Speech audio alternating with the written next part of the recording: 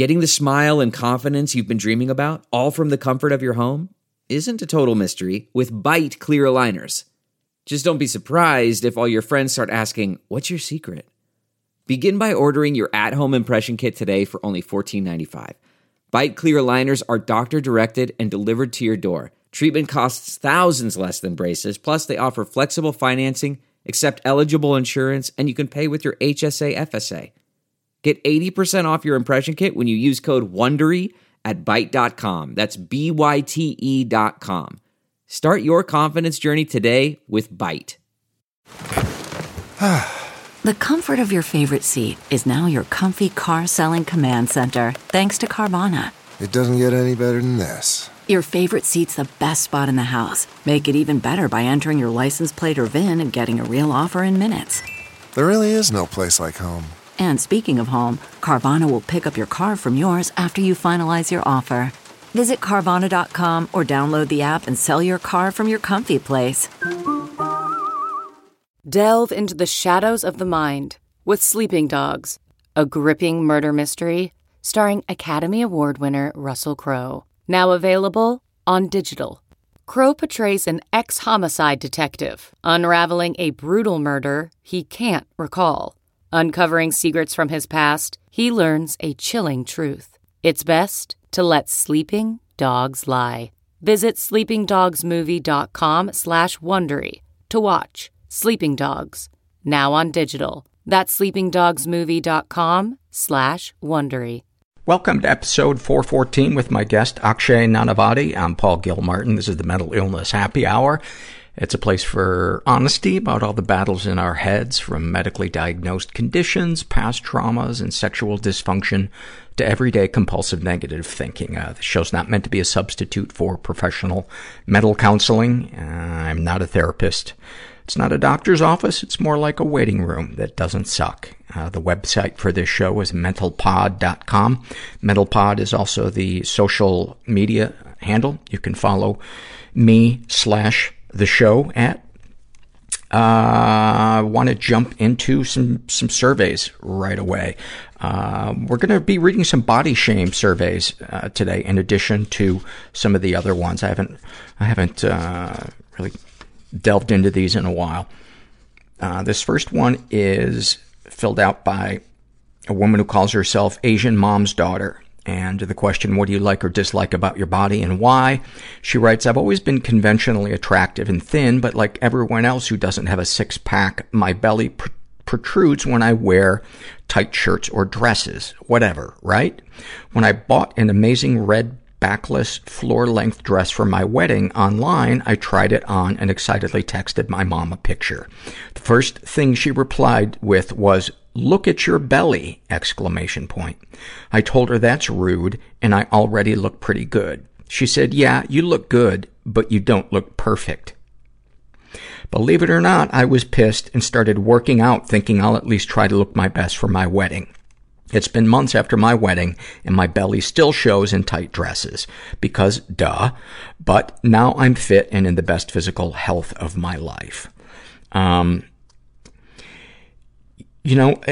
First of all, fucking bums me out to hear anybody say that to somebody about their body, regardless of whether it's a friend or a parent or a loved one. But you look good, but you don't look perfect. I mean, the amount of dysfunction that has to be, and I don't mean like crazy dysfunction, beer bottles flying across the room, everybody's getting carted off to jail, but I mean that, like that tense, nobody can really relax their assholes kind of dysfunction, where it's, I completely get the feeling that you're probably upper middle class and that there's just this premium put on not only how you look, but how comfortable your mom is with her body and how comfortable she is around her friends. That surfacey kind of relationship that people often seem to have the more money they get. And And I'm not knocking money, but it's such an easy distraction. And ultimately, I feel like, your parents may provide all this kind of stuff for you, send you to college and all of that, but if there's still walls there, it doesn't matter how dressed up the walls are. There's still fucking walls. And it really just sounds like there is walls. Your mom is surrounded by walls. And to compensate, she thinks perfection will keep her safe. And I chased that illusion for fucking years, and it is a prison of our own making. Thank you for sharing that. On the radio, she writes, today I disliked my entire body. I went to yoga, but it didn't feel challenging enough. So after class, I went home and did more. I still didn't like my body. Tomorrow, I might like one or two features, like my eyes. Yesterday, I broke small capillaries beneath my eyes by purging.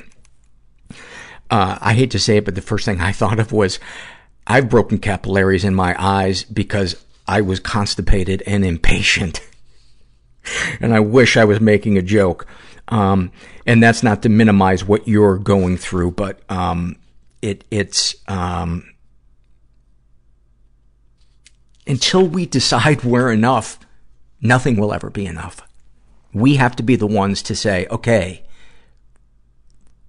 there is no longer a competition.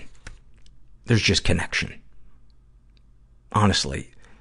It's like you can live your life viewing it as a competition, or you can view it as an opportunity for connection. And not connection with everybody, because some people are toxic, but yeah. Mark sent an email, and he writes, I know you're a fan of Pop-Tarts. Well, let's qualify that. Unfrosted Pop-Tarts. Don't even fucking get me started on why they would put sugar on unfrosted Pop-Tarts and what kind of animals would eat those.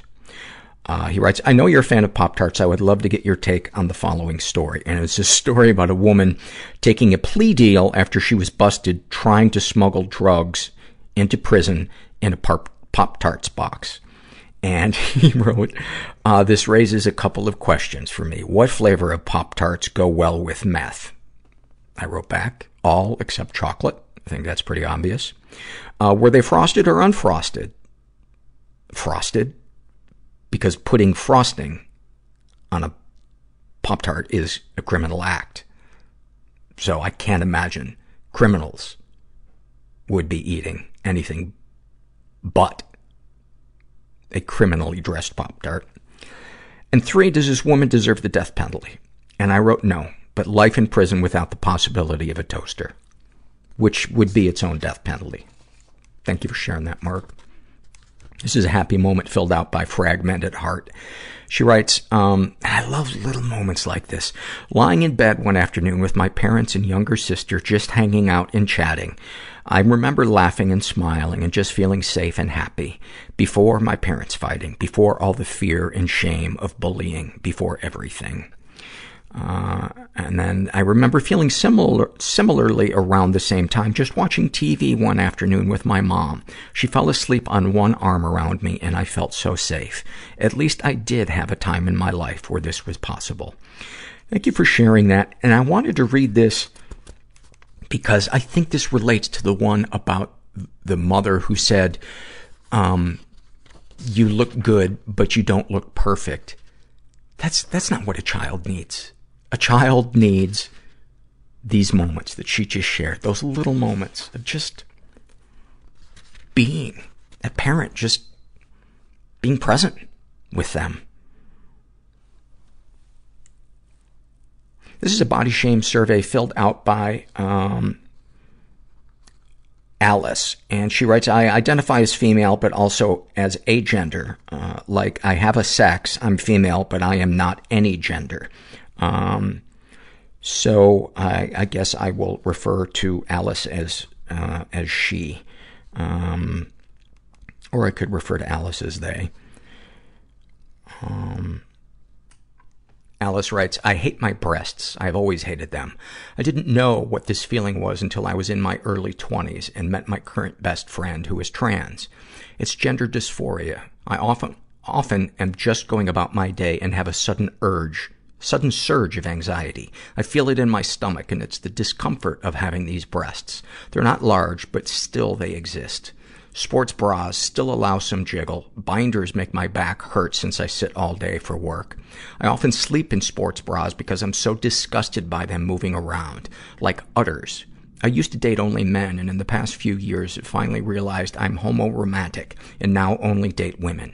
I forced myself to be, quote, feminine while dating guys. I honestly don't want men to, quote, check me out, but it makes me feel like I don't exist when men quickly avert their eyes from me. Or when I'd be out with a friend who is very feminine and they'd ogle her like I'm a garbage can. It's an uncomfortable paradigm. I want validation as a human, but I also don't want to be objectified. Boy, that is a packed statement right there. I mean, isn't that like the crux of so many of our lives? I want validation, but I don't want to be objectified. I mean, that is just distilled. So many struggles just distilled perfectly to that sentence. Since my friend always had her breasts on display, she got a lot of attention and would complain about it, but we both knew she secretly liked it. We are such a hypersexual society, and I am so not. I'm confronted with this every day, everywhere. And as a female, if I don't have my tits out, I'm not a valid human. I would love to have top surgery, but I really don't have the time for recovery right now. Plus, I'm terrified of surgery. Even if I were to have surgery, I'd still have all the mental ramifications of my lack of gender as outlined above. Thank you so much for that, Alice. It was very illuminating for me to hear you share what it's like to be you and to struggle with what you struggle with, because I don't have any concept of what that would be like.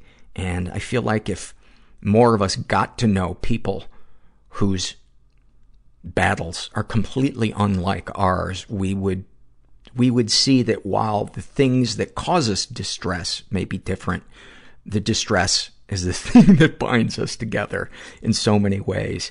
And the other thing I wanted to say is there are men out there who don't objectify. And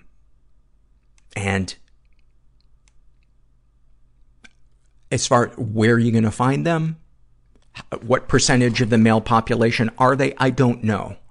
But as a man who used to be a constant objectifier,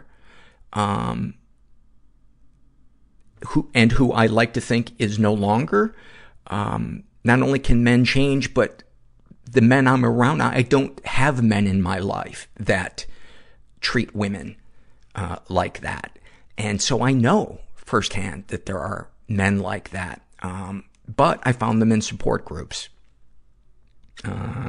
You're not gonna probably find them in a fraternity or at, dollar beer nights, but they're out there.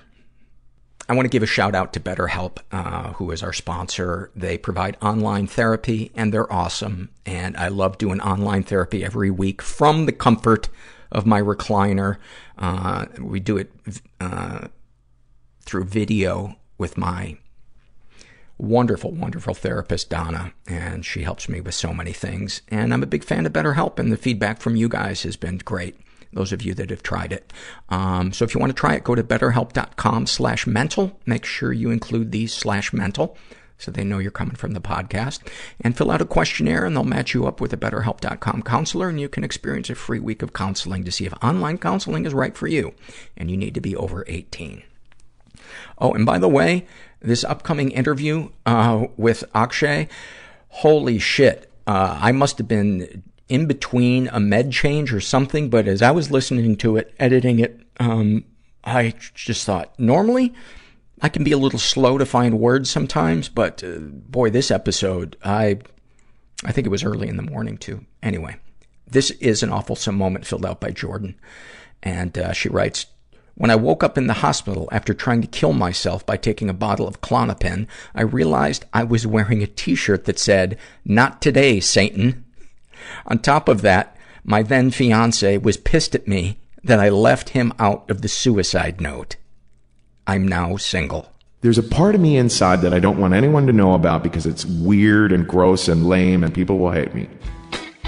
It was so hard to be on the planet. Just doom, people-pleasing, dread. Silent, invisible, just wailing. Stuck in the grip of the obsession. Derealization, depersonalization. Suicidal ideation. I was so embarrassed and so full of shame. If I don't get help and get what I need to get... You know, I did some horrible, horrible things. Then I'm not going to be here much longer. God, I wish I could go back and undo them, but I can't. So snipers would shoot in our sides. My father was a notorious pimp in Boston. I can't do this anymore. It was kind of like Scarface. You can change somebody's life just by listening. Through vulnerability comes healing. It felt like I'd been holding a sword and shield, and I dropped them.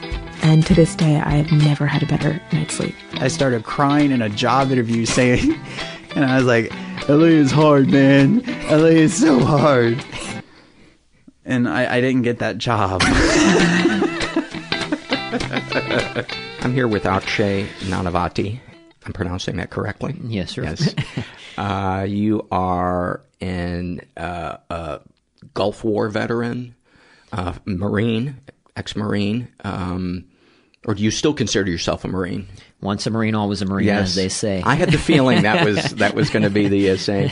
You emigrated from India when you were 13 to Texas, of all places. But fortunately for you, you landed in Austin. Yeah.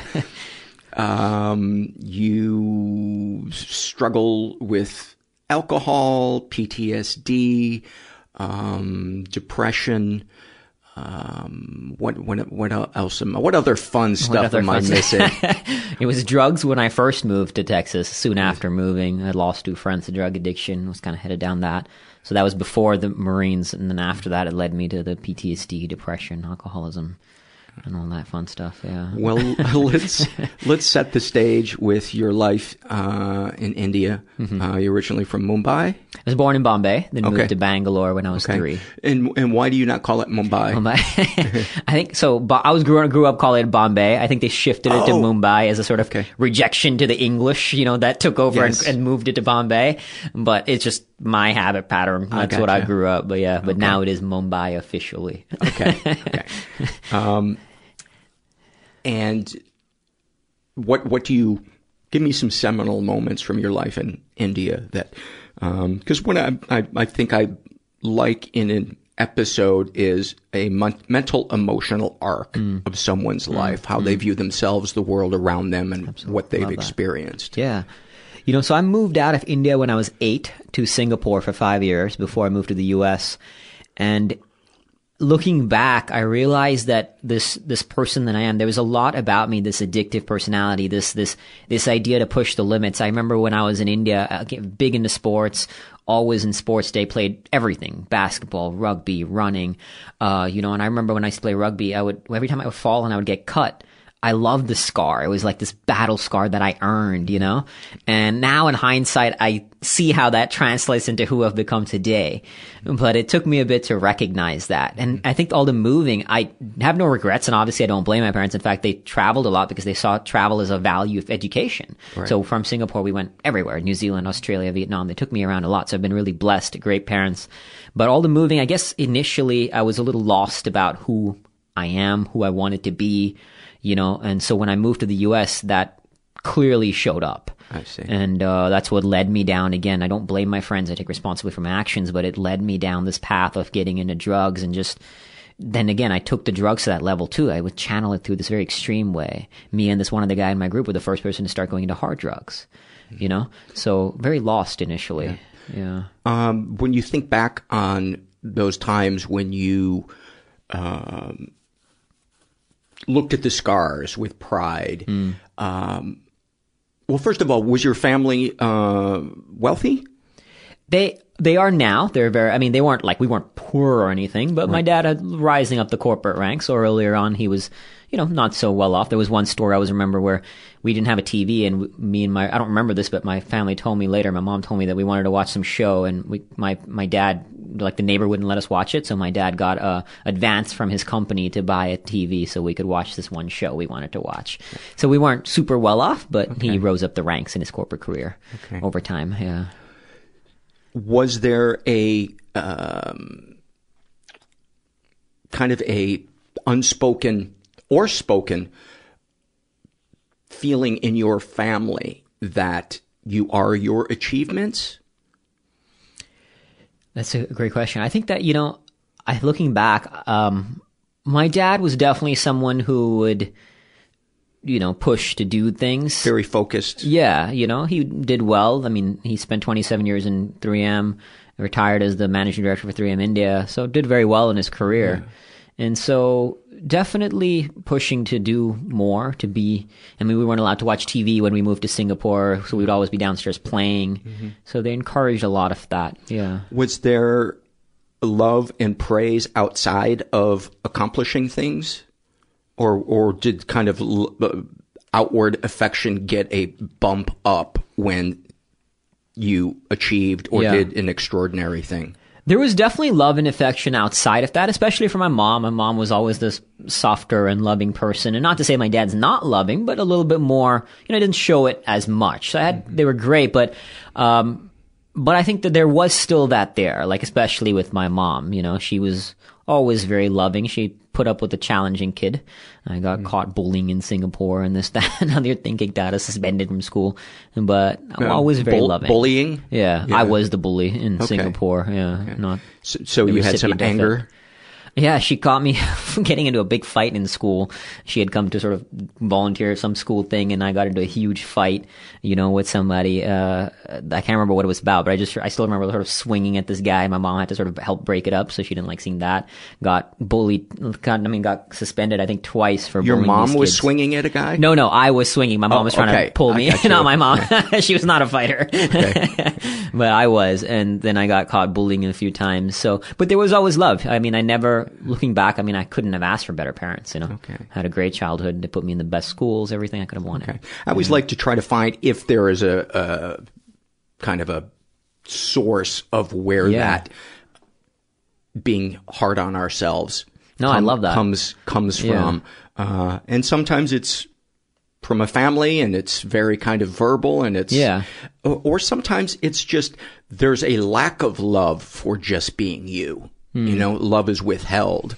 And I'm sure it's how the parents were raised. Yeah. And that's just what being a good parent is to them. But I tend to find with people I know, the feeling that you are what you do, usually comes from some type of message in childhood. It's funny you say that, as you mention it. And again, I don't think my dad meant it, but sometimes it'd be like, if I would run, he'd be like, why don't you swim? If I play a single sport, why don't you play a team sport?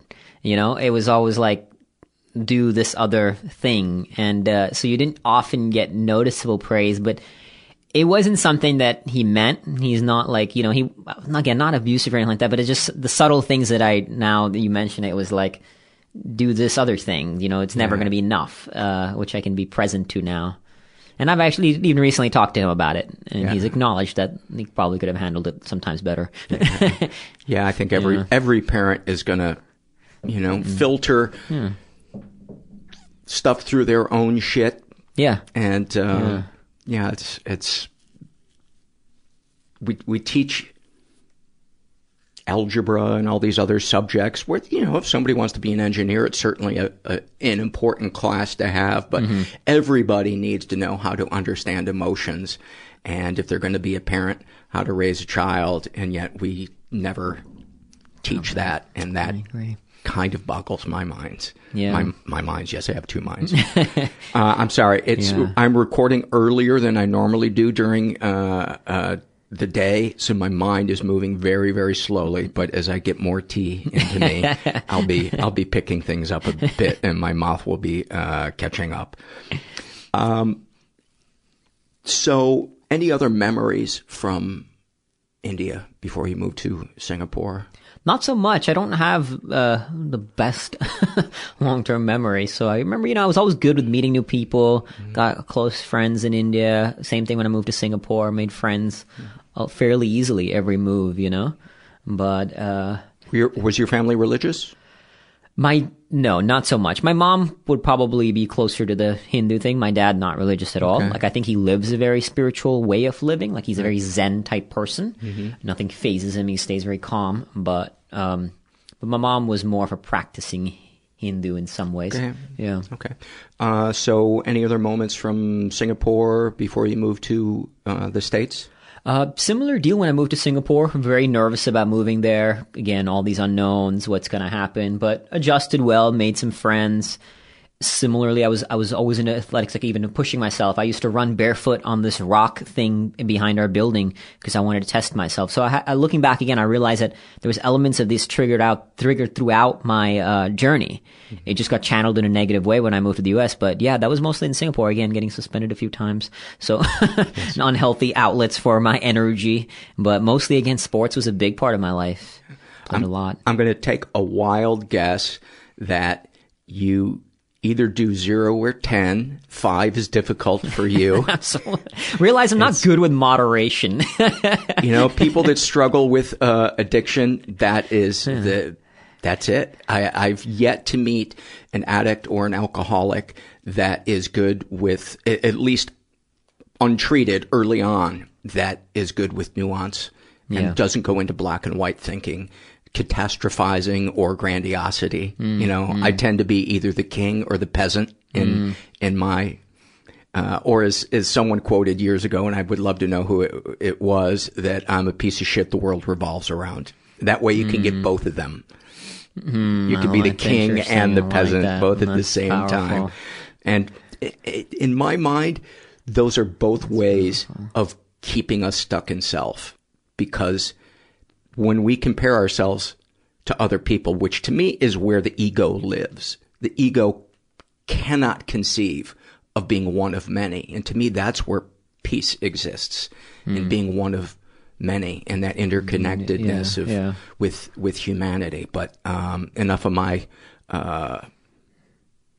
proselytizing. Let's get back to you. It took me years to realize this, because I used to think that my survival depended on me being impressive and standing out.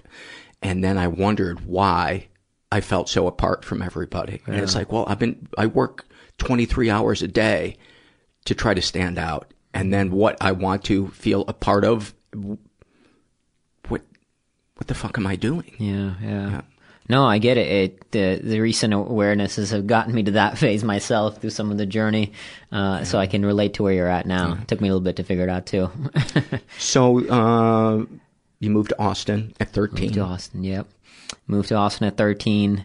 Goofy little kid with an English accent because I moved from a British school. So I remember I used to say things like lift. And earlier on in my school, I was like, where's the canteen? But it's a cafeteria here, not a canteen. Can we take the lorry? Yeah, exactly, right? So, but once again, I adjusted well, made friends, and like I said, I don't blame my friends, but I always look back. Let's say I had found a group of friends who were mountaineers or ultra runners. I probably would have molded into that facet, because again, I wasn't sure of who I am, who I wanted to be. I wasn't one of those kids. I was just talking to somebody earlier today who was one of those kids at kindergarten, kind of knew where she wanted to be, Certainly not that. Far from that. So as a result, I got into this group of friends. We started drinking, doing drugs, and me and one other guy in my group, as always, looking back, in India and Singapore, we were the first one to channel it in an intense way. So me and this one other guy were the first one to start going into harder drugs. Like what? So first we started with LSD. And we took it to a different level. I remember doing 18 hits of acid once. If you have context, got to be kidding me. You know how, it was insane. How are you still here? Right? It was insane. I still, flashes of memory from that night. Me and one other guy decided to just test the line. And we used to do LSD regularly, but we kept pushing the line from 1 hit to 2 to 3. Eventually, I think the farthest we got was 18 in one go. Got into cocaine. And I was in a phase that I was looking for any drug that came my way. Thankfully, more did not come my way at the time. But me and this one other guy who started going from alcohol and marijuana to harder stuff, he's dead today. He OD'd on heroin. So it could have easily been me. And did you ever try heroin? I did not get that far. I think you should give it a shot. You don't know what you're missing. I'm missing out on something. You know, people give it a bad rap. But if you can survive the first decade of being addicted to it and losing everything and everybody, there's a certain joy of accomplishment. No, I cannot wrap my head around. I smoked opium once, and it was one of the best highs I ever had. And I remember at 16 thinking, I am glad this is not widely available. Even though I wanted it, I knew this would have been an issue. And the same thing with cocaine. Yeah. So fortunately, alcohol and weed were enough for me to get out of myself. But I don't understand how people take that. You know what? A lot of people that are addicted to pain meds and then they're tired of doing the doctor ruse. And so they go to heroin, and that seems to be how a lot of people are dying nowadays. So, were you offered heroin and turned it down? You're like, no 18 hits of acid is enough for me. Honestly, at that phase, I wouldn't have turned on anything that came my way. Thankfully, like I said, more didn't. But I remember still at one point looking for Special K. I remember dabbling in the idea of doing PCP. I remember, ecstasy sort of coming into the picture after I stopped, but it just wasn't available. But I would have done literally anything. And I kid you not, I was that guy. I was the one who would test the line of, I mean, I have scars on my arm from cutting. You can see cutting myself. I have a burn here from lighting a cigar on my arm, because I was always pushing the line, but there was no virtue in that pain that today I seek out pain. It's a very different way. Was the cutting yourself and burning yourself, was that in the presence of other people? So it was like, here's how tough I am? It was kind of this demonstration of my toughness, but then it was also a way because today I realize there's beauty in engaging the struggle and engaging pain, but in that context there was no virtue, there was no beauty in that. It was a shortcut to, exactly. Yes. It was an ego, it was a shortcut to this pain. I mean, I have the scar from, I took a hot knife, lit it on my arm, and it was trying to almost show, but it was like everything that I had to do was to push it to the next level. So I'm on, whatever it may be, and let me take it to the next level. How can I push this line? How can I test myself in a new way? And it could have gotten bad. I used to jump downstairs, just craziness. What do you think young you was looking for in those moments? Wanting people to think that you were tough, but then what? Okay, if they thought you were tough, then what?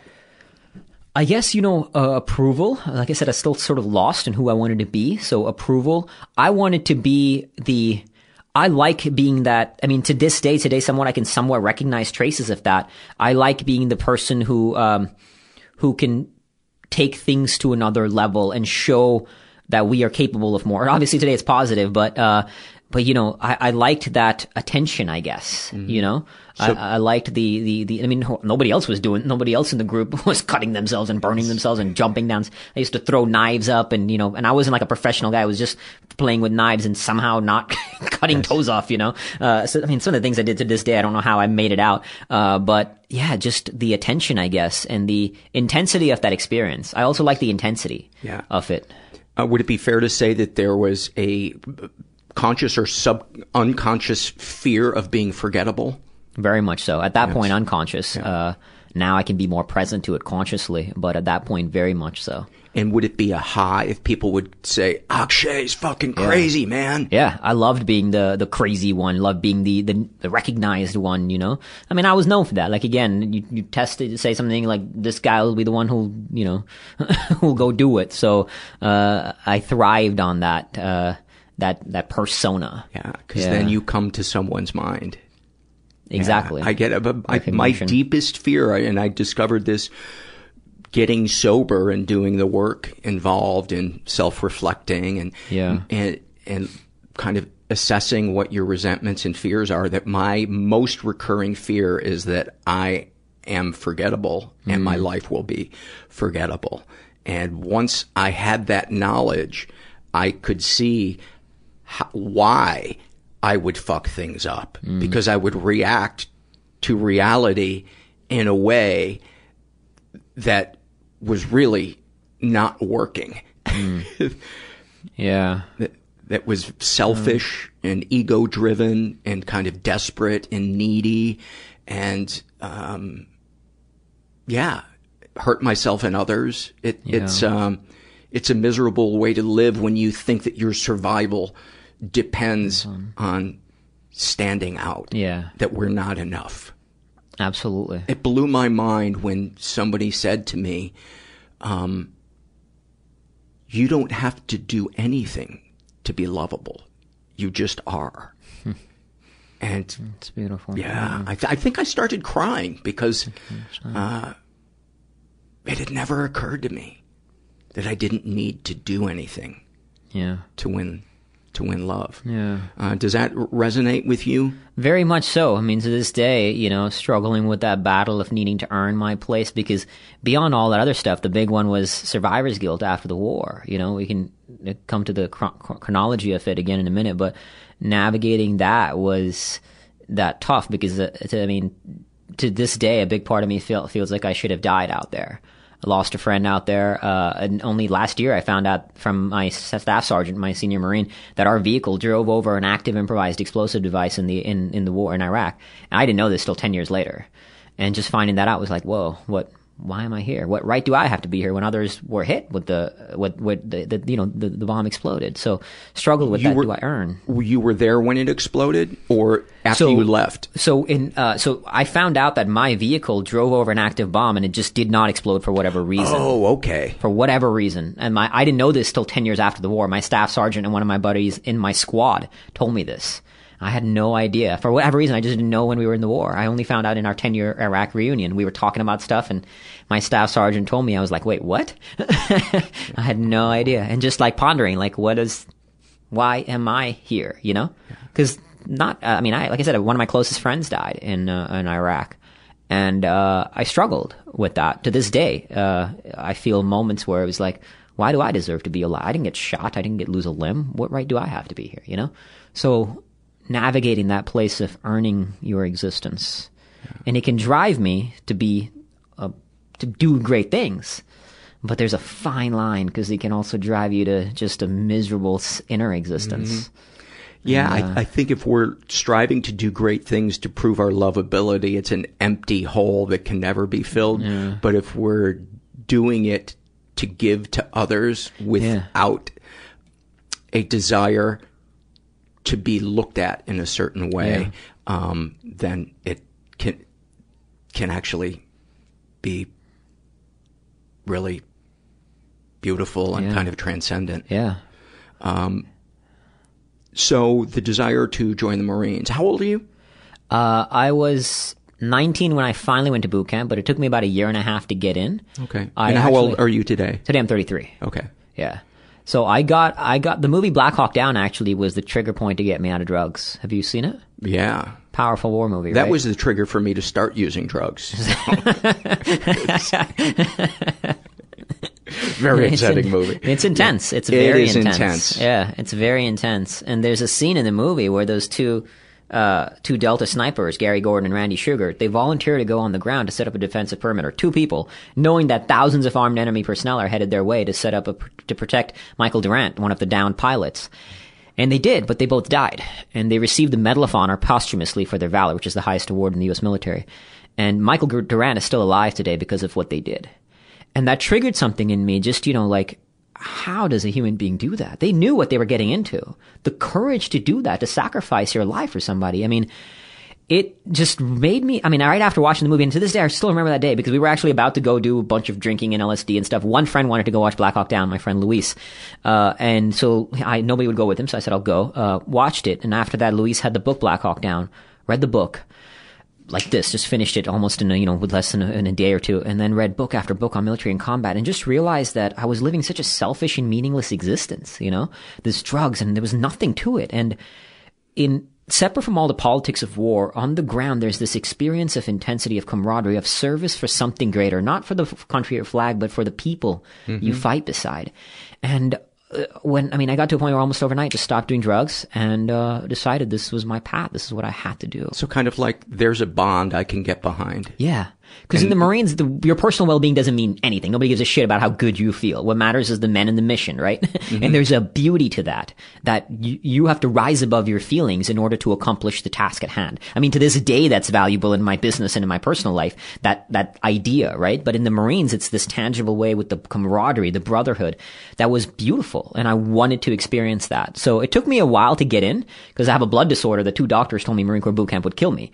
So I had to sort of get a bunch of medical waivers, What's the blood disorder? It's called thalassemia. Mm-hmm. It's essentially like less hemoglobin in your blood, which hemoglobin transports oxygen. So they said that I wouldn't be able to handle boot camp. How the fuck are you a long distance runner? It's crazy. I not only do I have thalassemia, I have flat feet, I have scoliosis. I just found out a few weeks ago I have celiac, and the villi in my esophagus is like basically torn, like destroyed. So my body's not able to absorb nutrients. So I got these 4 things that make me biologically not ideally suited to be a runner. Jesus Christ. That is amazing. So when you saw Black Hawk Down and read the book, was there a light bulb that went off that here's a way that I can funnel my crazy into a way that's just not getting attention for me, but is more noble? Or was that not a conscious thought? I don't think it was as conscious back then. Also, I wasn't so much about, like, when I realized, I mean, the big reason to drive me into the Marines was it was almost a shattering of that sense of getting attention. I wanted to go in where you're living in a world where people are dying for each other. People are sacrificing everything for something greater. And it was like a shattering of that self in service of something greater. I mean, yes, a part of me wanted to test myself. It was, again, became the way to channel my extreme nature that had been sort of gone through all these different facets in my younger days.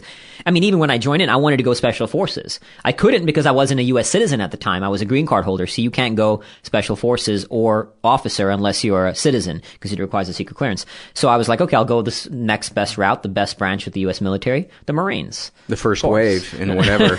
Yeah. Right. So that was like, all right, I'll go Marines. And my plan was eventually to go into Special Forces, to go into Marine Recon or Marine Force Recon at the time. Yeah, but that was it. To really, in this case, it was, I wanted to see what it would bring out within me. I wanted to be in a world that lives like that. Because what I came to realize in my understanding of war at the time, again, this was a very naive understanding because you're just reading books, watching movies. Right. But, and I mean, to this day, I still stand by it. But again, I didn't have the awareness that I do after having gone to war. That war brings out the best and the worst in humanity. We see people doing awful things, right? Like the My Lai massacre, just atrocities of pure evil.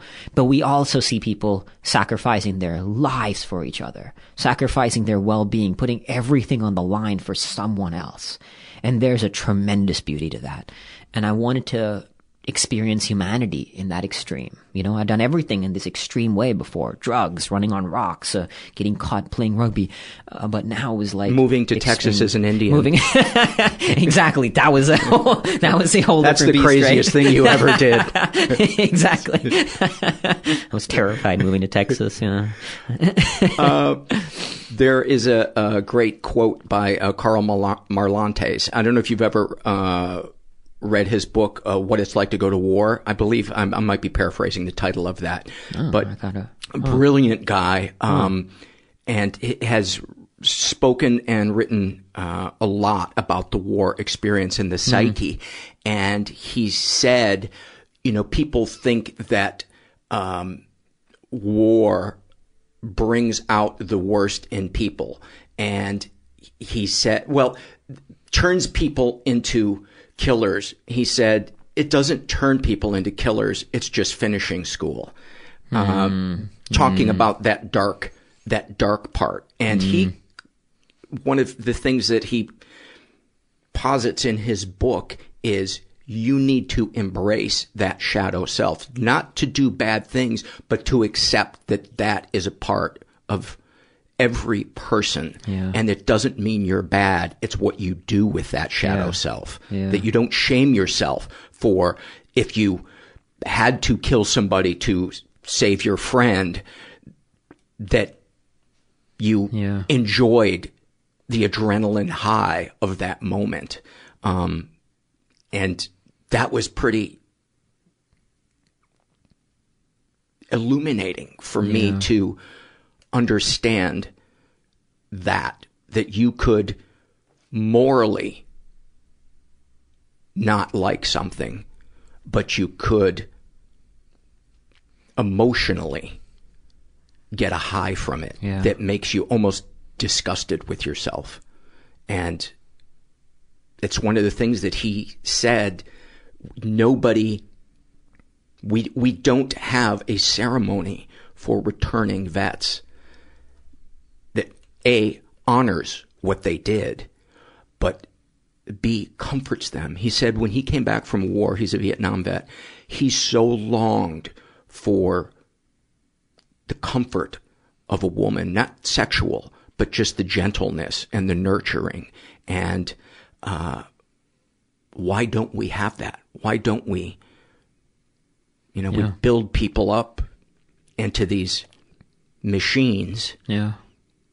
Don't think, just act. Yeah. Don't feel. Like, how do you re-enter society when you're going to need to think and feel?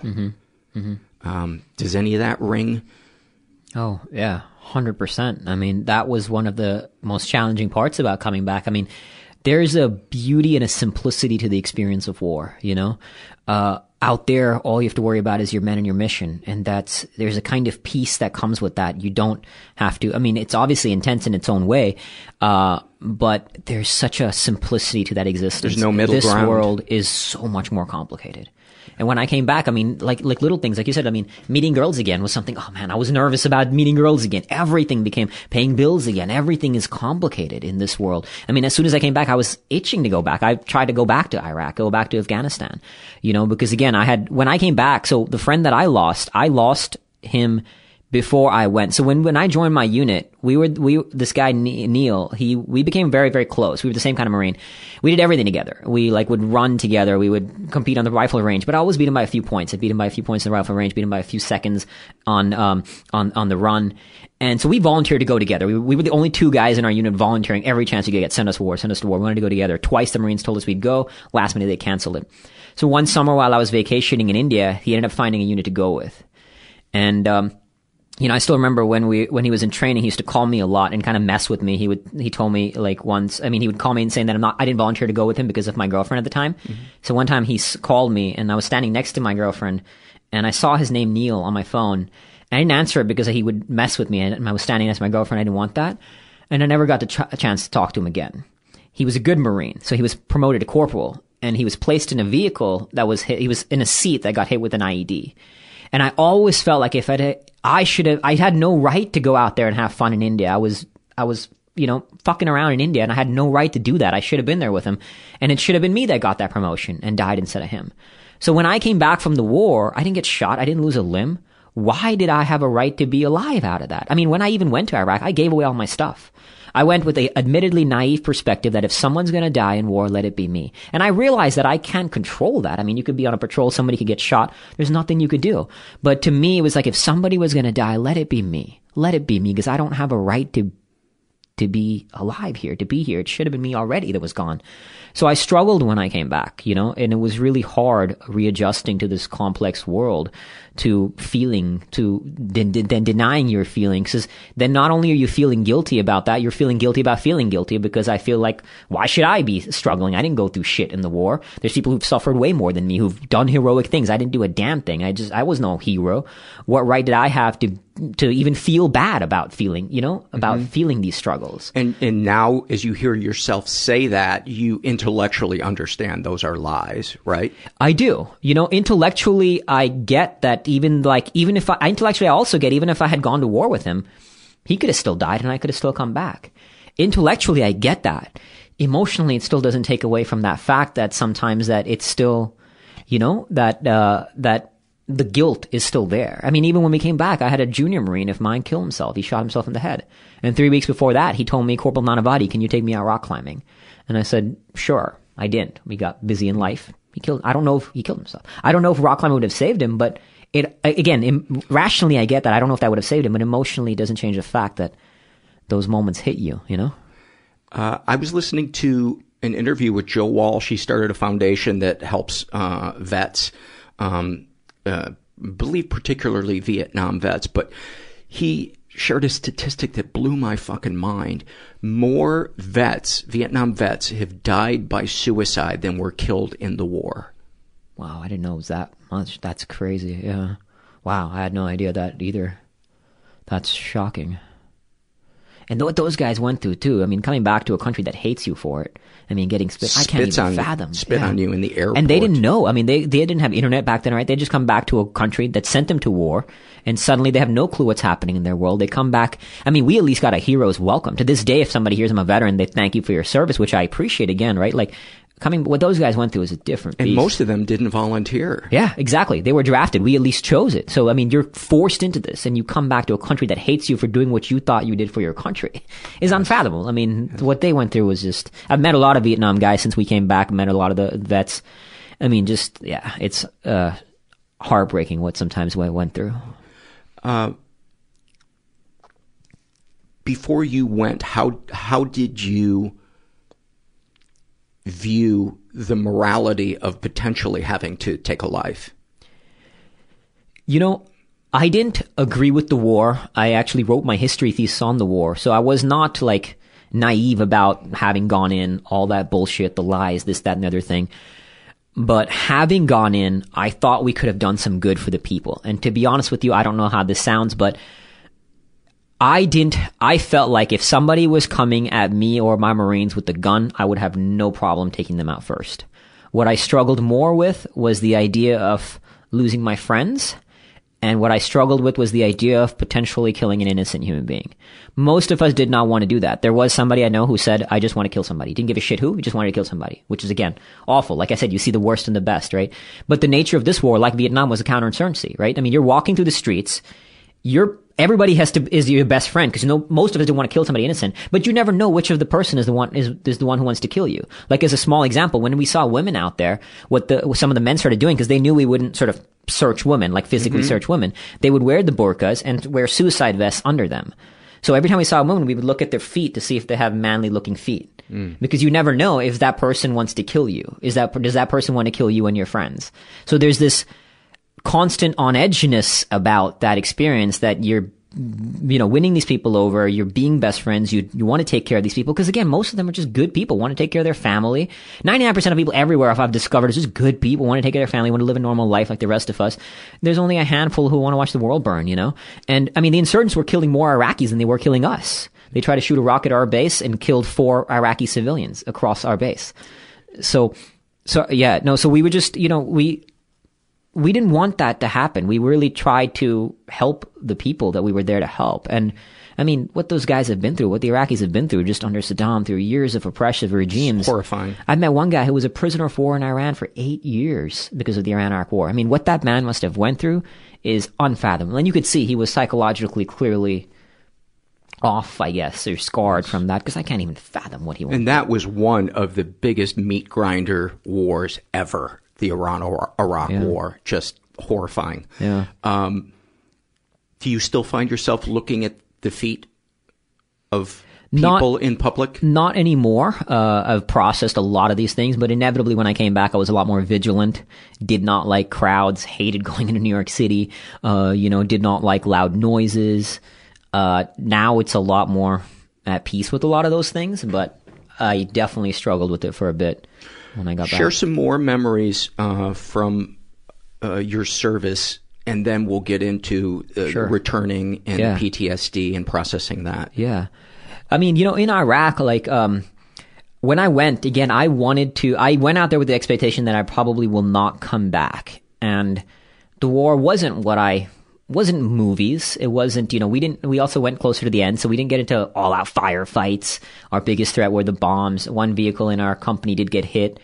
Thankfully, nobody died, but we had bombs. I mean, once in a while, people would shoot rounds off. And my job was also somewhat dangerous. Like, one of my jobs was to walk out in front of our vehicle convoys and look for improvised explosive devices before they could blow up our vehicles. Wow. So anytime we got to a bridge or any sort of danger zone, me and one of the Marine would walk on the left and the right side to sweep the area for bombs. So, obviously, if somebody's going to get blown up first, guess who it would be, right? One of us. Right, and because a lot of them were remote controlled, so it wouldn't matter whether or not something stepped on it. It was It was, yeah. So, at this point, we had vehicles, like our vehicle had a blocker thing, so they would mostly be wires because we could block remotes. Oh, radio I forgot transmission. what it was called. Yeah, we could block radio. I forget there was a name for it. I can't remember off the top of my head now, but our MRAPs, these big vehicles had that. So it would be wires. That's why we would walk to sweep for wires. Oh, okay. But a lot of times they'd be in the distance or something like that, different things. So sometimes they might trigger under a bridge. So anything we perceived as a danger zone, we'd have to walk through that. And, that was one of my jobs out there. But I remember I hated life out there. I hated the officers made us do sometimes stupid missions, but you had to do it. No questions asked. And I hated it. But I remember reading like Man's Search for Meaning, Viktor Frankl. Amazing book. Oh, transformational, right? And I came back to it in my recent struggles, which I was sharing with you, we can talk about. But, realizing that you can be in the worst situation, in the shittiest conditions, but you get to control your attitude. You get to control what happens in your mind. So I still remember like a very fundamental transition point in my deployment, and I can see it in my Iraq journals. 2 months into the war, hated my life, and everything shifted in my journals after that point. I realized that I had 5 months left on my deployment. I could bitch, whine, complain, or I could suck it up and find the best of it. And that's what I did. And by the end of it, I remember writing, I'm really going to miss this place when I go home, because I started to find beauty in all of this experience and stop complaining about my expectations of it. Because part of me, again, wanted to, in some ways, as crazy it may sound, wanted to die out there. Like I wanted to, I even wrote this in my journal. I remember reading it fairly recently. Like, I hope a bomb hits our vehicle today. Not because I want anybody else to die, but let something happen. Let me get taken out. Wow. Yeah, it was a crazy. I remember rereading it. This was a few months ago. I opened up my journals and I was like, wow, I can't believe I wrote that shit. Yes. That was shocking. As you're sharing that, I'm thinking of, the difference in viewing our lives, the amount of satisfaction we get when we improvise with life versus trying to control our preconceived notion of where meaning is going to come from is so vastly different. And when we do the former, that's, to me, we are present because we're improvising with it. Whereas when we think we know how the universe is supposed to expand, we're going to be disappointed. We're going to be frustrated, and it's all about us, and we're missing the present moment.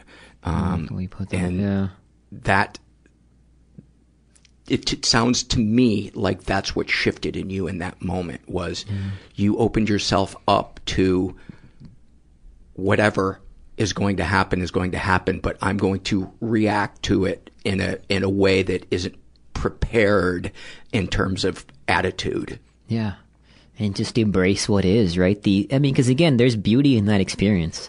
There really is, like, as shocking as it may be, but anything can be a beautiful. Viktor Frankl talks about how even a concentration camp can be a beautiful experience and a powerful experience. And there was beauty in that war, on the ground in it. Yeah. The moment that he shares in his book of a starving person in the concentration camp giving their sole crust of bread to somebody else, or the singing of a song. Yeah. And he references that quote, which is one of my favorites from Dostoevsky. He says, "My greatest dread is that I won't be worthy of my sufferings." That quote, and Victor, and he talks about it in the context of that, about these guys who gave their last piece of bread. Like, you're being tortured, you're cold, you're starving, and you give your last piece of bread to another human being, Like, to be worthy if you're suffering in that way. Like, that's what helped me. It guided me throughout it. I reread that book just recently when I went through my divorce, which we can talk more about. But yeah, just realizing that, look, I have to be worthy of the suffering too, Life will throw things your way. It'll throw shit your way. And sometimes even if it doesn't, you seek out the suffering. Like, I seek out ultra marathons. I seek out, that's something I'm choosing in service of my growth. But can you be worthy of that, And just transformational. That part, you can see it brings tears to my eyes every time about how can the human being do that? It's beautiful. Yeah.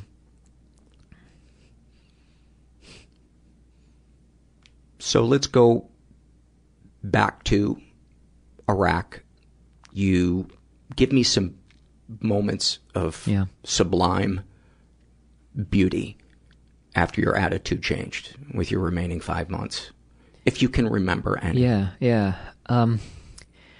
I think however tiny. Yeah. I think the most beautiful moments were the camaraderie you share, like the stupid conversations we have with the Marines.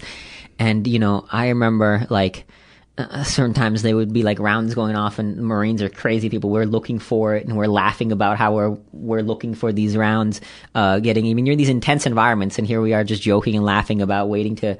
There was one moment that stands out actually is me and my buddy, we were at this kind of standing at this checkpoint kind of thing, and these vehicles were going past, and this vehicle drove past, and there was an Iraqi woman in the full like burqa, just her eyes saying. And we're, again, keep in mind, we're Marines who haven't barely seen a woman, and like, or we're living with guys and that kind of thing, and we see this Iraqi woman, just the most gorgeous eyes, and just stared and waved at us, and we were both like, oh my God, we're in love.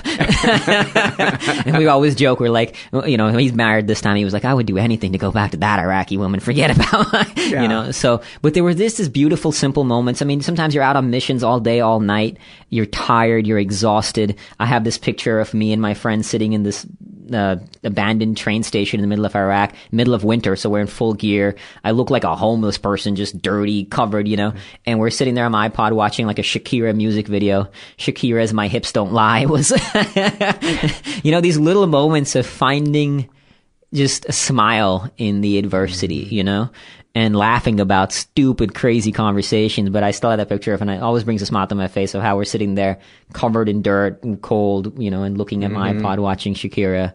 And there were so many moments like that, and even when we just had sometimes we just had bullshit missions that we had to go do, and we had to go do them because you're told to do it, you do it. But you just like, you just really, like a common Marine phrase, embrace the suck. You embrace the suck. and it's beautiful to be able to do that. Teaches you a lot. So hard, but when is. you are able to do that, and I think there's an element of having to not take reality personally. Yeah. To be able to embrace the suck. Yeah. That's one thing in Iraq I learned to compartmentalize. Compartmentalize your emotion. I mean, it's not super healthy in this world, yes. But it is a valuable skill to be able to compartmentalize at will. Because sometimes, maybe you need to, for, let's say you got a job and you got to get it done. You got to compartmentalize maybe the rest of the shit happening in your life to get X thing done, And in Iraq, it was necessary. It obviously got carried away when I came back, like just shutting down emotions, shutting down feelings, all that kind of thing. But it was a useful skill in Iraq to compartmentalize everything and just be and just look. Like I still, again, like I remember reading my journal and it said that, that I can't change. I can't remember exactly how I wrote it. I wish I had my journal, but something along the lines of like, I can't change what is. And by not caring about what we're doing while we're doing it, I'm happier. So it was, again, compartmentalizing, just whatever, we have to do this, we do it. But like, one of the last, talking about moments, one of the last missions that we had to do, thankfully it didn't go down. We were supposed to go into this town that was one of the most dangerous parts of the AO's area of operations. And we had to, because I made a conscious effort to learn Arabic, I was gotten pretty good at it by the end of the deployment, was told I would be going into the town with Iraqi police and no interpreter. And going door to door, urban warfare is terrifying. It's extremely dangerous. Because think about it, you woke in a house, you somebody's don't standing need there. To convince us. Yeah, it's terrifying. I've seen 5 seconds. I would get nervous playing a video game that involved. I almost shit my pants playing paintball one time. So you are you don't have to do any warfare convincing. Is scary. And going in with Iraqi police, not my Marines, into a town that was notoriously dangerous, apparently known for its insurgents, with no interpreter. I was like, and we had like, a few weeks left in the deployment. Early on in the deployment, we want to get into firefights every day. We just want shit to go down. When you're that close, you just want to go home. You don't want to get shot. And I still remember like that thing. And I'm just like, my sergeant tried to get me out of it and he tried to help me out, but it couldn't. And we were on the way to that mission and like a huge storm hit and the mission was called off. And it was, again, I don't know what this all means, right? Just these moments that I don't know how it would have gone down, but I just remember being like, shit, I don't want to get killed a few weeks before going home, man. Because I mean, it's not that I don't trust the Iraqi police, but they weren't as well trained for sure. Like we had one day where these clowns, the Iraqi police guy left his rifle somewhere and he comes up to me and he's like, I lost my rifle. Like out of all the things you're going to lose, Wow. Like don't put your rifle hanging around somewhere. So I'm like, damn it. So obviously not only am I not going with my Marines, but the mission was that the Marines would set up the outside perimeter and me and some Iraqis would go into the town door to door. And I was like, fuck, I'm going to get killed a few weeks before going home. And like literally on the way out there, it was storm hitters and it just got bad that we called it off. And I was like, Thank God. Wow. But you had kind of like, I just remember thinking that I don't want to get killed, but it was like, okay, I guess I got to go do what I got to do, you know? And did you ever have to take a life? I did not, thankfully. I was blessed that I did not. And it's one of those things that, you know, I could have, and and I would have legally gotten away with it, because at this point in the war, if any life is taken, it was, there was a sort of an inquiry into it, and it did happen. An Iraqi was killed right outside our base by one of the guys on our post, and it turns out he was an innocent man, but the way he had come in, the guy followed the rules of engagement, like firing around in the ground, around in the vehicle, first a flare in the air, then around in the ground, around in the vehicle, and then finally you shoot the person. And so he, you know, nothing happened. It was in some ways he followed the rules of engagement. And I had moments that I could have, and I would have legally gotten away with it, but that's what's so terrifying about it, you know? If I didn't and that guy killed my Marines, I would have lived with that forever. So you have to make that decision in the moment. And if that guy was innocent, I would have lived with that forever. And that's what makes it so freaking hard, you know? Like when I came back, I would, or even before I left, I would see people like talking Marines had to kill somebody on a check post. And a lot of people talk trash, but I was like, you don't know what it's like to be on a check post where, I mean, I had a friend before I left, he shot a vehicle and he still talks about to this day, thankfully this young girl didn't die, but he saw the glass of that vehicle go into the face of this young girl. And this was a good Marine. He did not want to kill, this was actually before my deployment, but he's a friend of mine. He did not want to kill anybody, but he talks about how he saw it and that face will live with him. But he didn't know. I mean, he didn't want to hurt that young girl, and thankfully she lived, but still seeing that glass in her face, you know? And it's a terrifying constant moment to make, because you screw up and there's consequences either way, you know? Because most of us, again, didn't want to kill somebody innocent, and we absolutely did not want to. So thankfully I didn't have to. And thankfully I guess we all made the right call in all those moments that it didn't, you know, result in one of us being killed. So talk about your return. When I came back to my senior year of undergrad, so I come back to my reserve unit, and I was going back to college. And man, that was hard. You come back to college, and college students whine about stupid things compared to war. And now I'm not as judgmental, although I just sounded very judgmental, in the sense that I recognize, you know, it's not, we all have our own level of awareness. I can't expect them to have the level of awareness as me or somebody in Iraq who's gone through hell.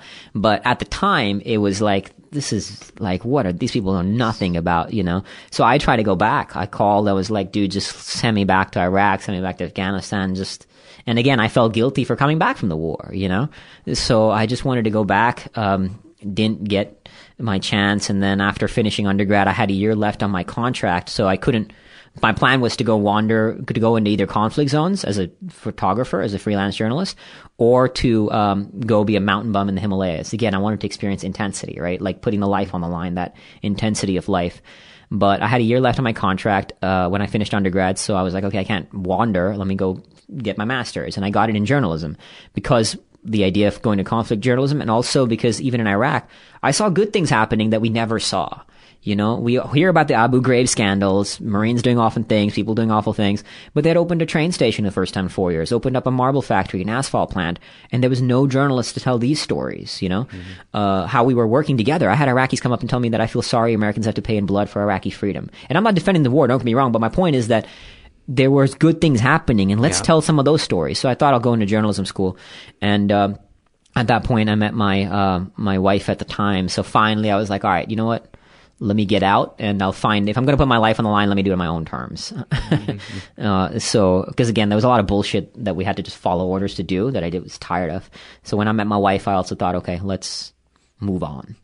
And then after finishing my grad school, I got a corporate job for a year and a half, and that, I hated it, but it provides some structure, right?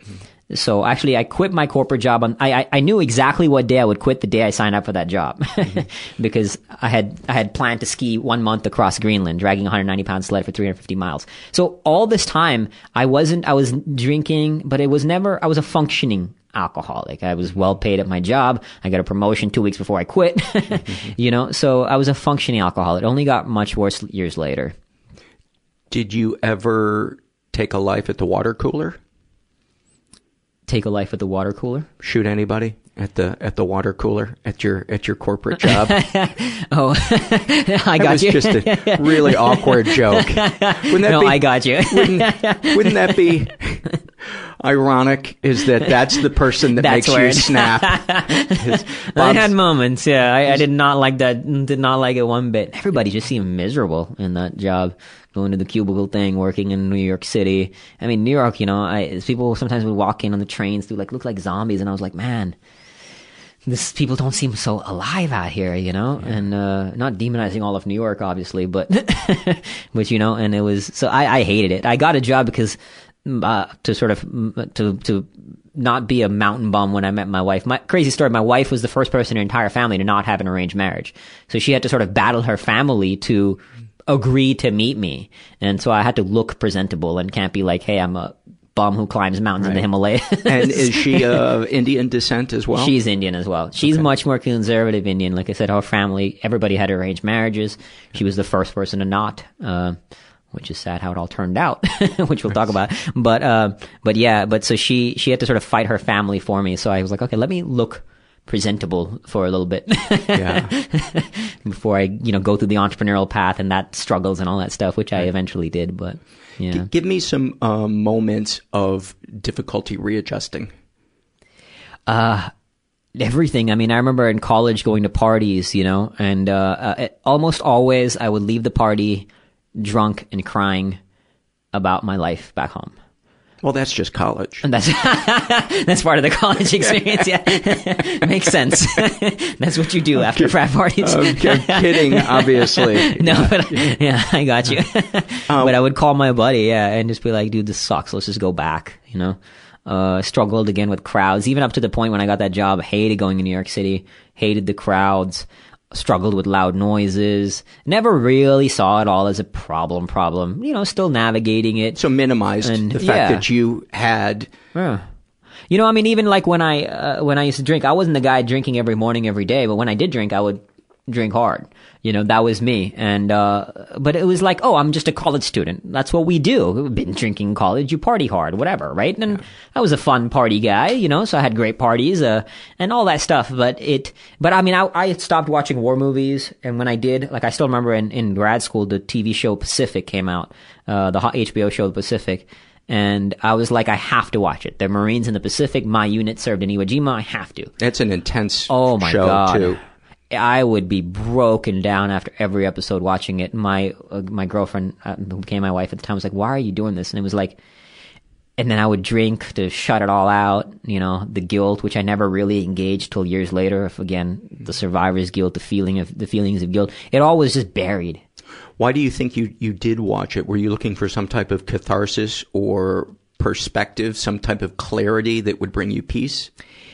More often than not, back then I avoided watching one because I knew it sent me into dark spaces, and it would often lead to heavy drinking binges.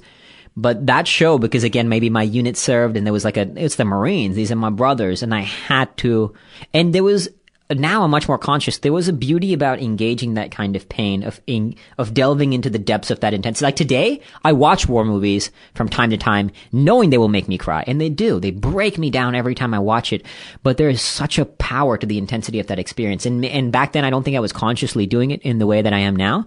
But I think something in me was seeking that out, What movies have touched you the most deeply? Recently, Hacksaw Ridge. Yeah. That movie helped me find faith. Tore me up again, of course, but that movie was so powerful. And that was where a conscientious objector went and became a medic. He became a medic in World War II, single-handedly rescued over 75 people off a cliff, dragging them sometimes as far as a football field. And in the Marine training, we had to drag like a human being from, just a few yards, and it was hard. He single-handedly dragged 75 people, sometimes as far as a football field, and then lowered them off a cliff. And after each one, he would say, "Please, God, help me save one more." And what he did was just impossible.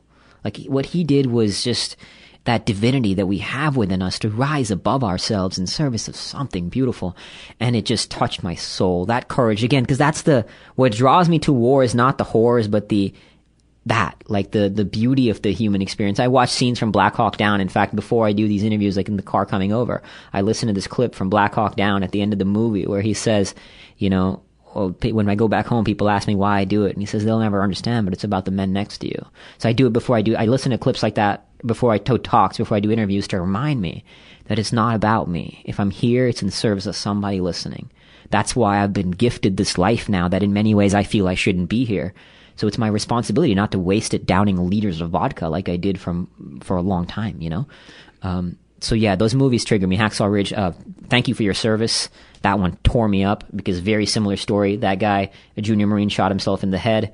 He felt like he should have been in the seat of a guy who got killed. And, oh man, that one just tore me up too. Wow. Yeah. So it sounds as if there's always been a search, the title of Viktor Frankl's book, Man's Search for Meaning. Yeah. And connection. Yeah. And being valued. Is that fair? That I don't know. Don't let me put words in your mouth. I'm always curious to know what the thoughts or emotions are that are driving our behavior. I understand, of course, yeah. You know, I think today it's not being valued in the way it was like with the drugs, like look at me. Right. It's being valued to my internal self, to the divinity within, to the divinity that we collectively have, but really realizing that this is no longer just mine, this life. It has to be in service of something greater. You know, like there's this great book called When Bad Things Happen to Good People. Mm-hmm. Powerful book written by this rabbi. And he talks about how when we lose people, we can let those debts drive us into the darkest corners of our soul, and we lose people we care about, and then we start drinking and we lose ourselves in that. And then by doing that, what we're making their debts is we're making them what he calls the devil's martyrs. Or we can make them God's martyrs. Whatever your perspective on God is, right? And now I realize that, yes, I've lost people. I've lost 2 friends to drug addiction, lost friends to addiction after that, to suicide and war.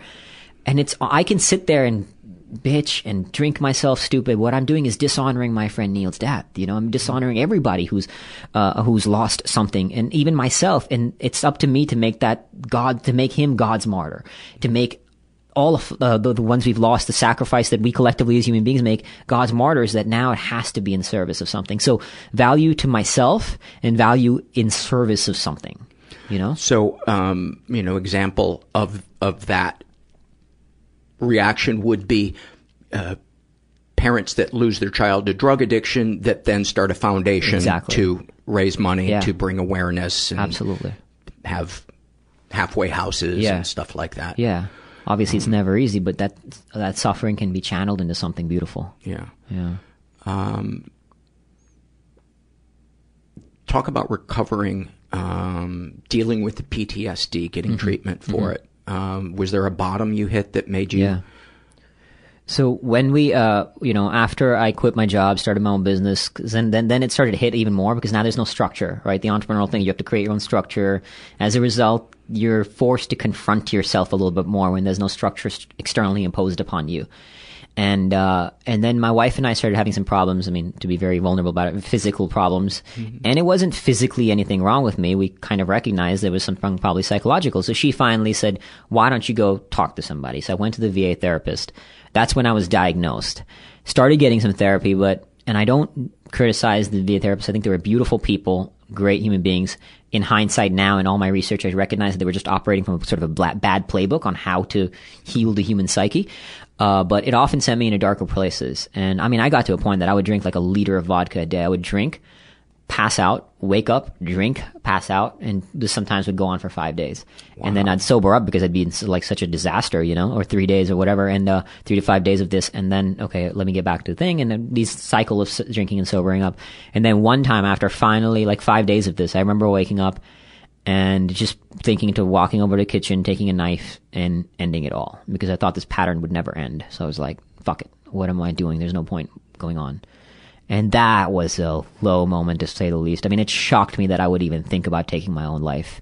I couldn't believe that I had gotten that low, And that was really a trigger that said, all right, something needs to change. So that's when I started delving into books, into personal development work, reading. I mean, I'm at hundreds of books, neuroscience, psychology, spirituality, understanding what's happening here? What can I do to heal this, you know? And beyond just healing myself, it led me on a far deeper and more valuable journey to figure out how do we all navigate this experience of suffering in life and transform it into bliss, you know? And so was there any seeking out EMDR or anything like that? Or was it just you focusing your energy into trying to understand what happened, or finding a way of living that brought about some type of peace?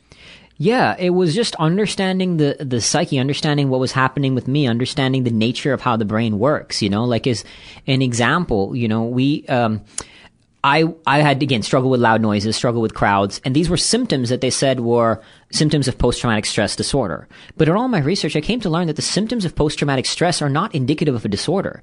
Just because I was jumpy when there's loud noises, just because I didn't like crowds, just because I struggled with survivor's guilt, it didn't mean there was a disorder. That's a normal human response to war. You know, neuroscience and spirituality have both shown that we don't control most of what happens in our brain. It's happening in the subconscious.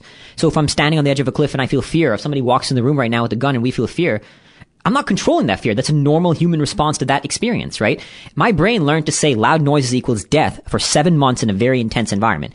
Obviously, I was jumpy. It didn't mean there was a disorder.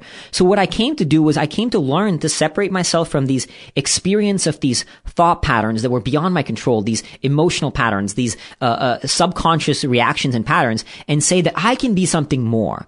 And I don't believe that there's a self defined. I believe there's a self to create. And I was like, okay, I'm not these things that I don't have post-traumatic. That's why I always say I was diagnosed with PTSD, not that I have PTSD, because I had post-traumatic stress, but I don't think it was a disorder. It was a normal human response to war. I mean, and survivor's guilt is not just a veteran thing. Anybody who loses somebody will often, they love, will question, right, why me? I mean, why am I alive? Why not? Why did they deserve to die? Right? It's a normal human response to love. So that experience of post-traumatic stress, that experience of fear, of guilt, is an expression of love. And I learned to accept that I don't control all these things. You know, as human beings, we think we have free will. We're autonomous beings, but we have far less free will than we like to think we do. We're just creatures of our patterns. But when we acknowledge that we are, we can rise above it. There's a fantastic quote that really summarizes that. This guy, P.D. Uspensky, who wrote this book, The Psychology of Man's Possible Evolution. He says man is a machine, but a very peculiar kind of machine. He's a machine that when he recognizes he is a machine, can cease to be a machine.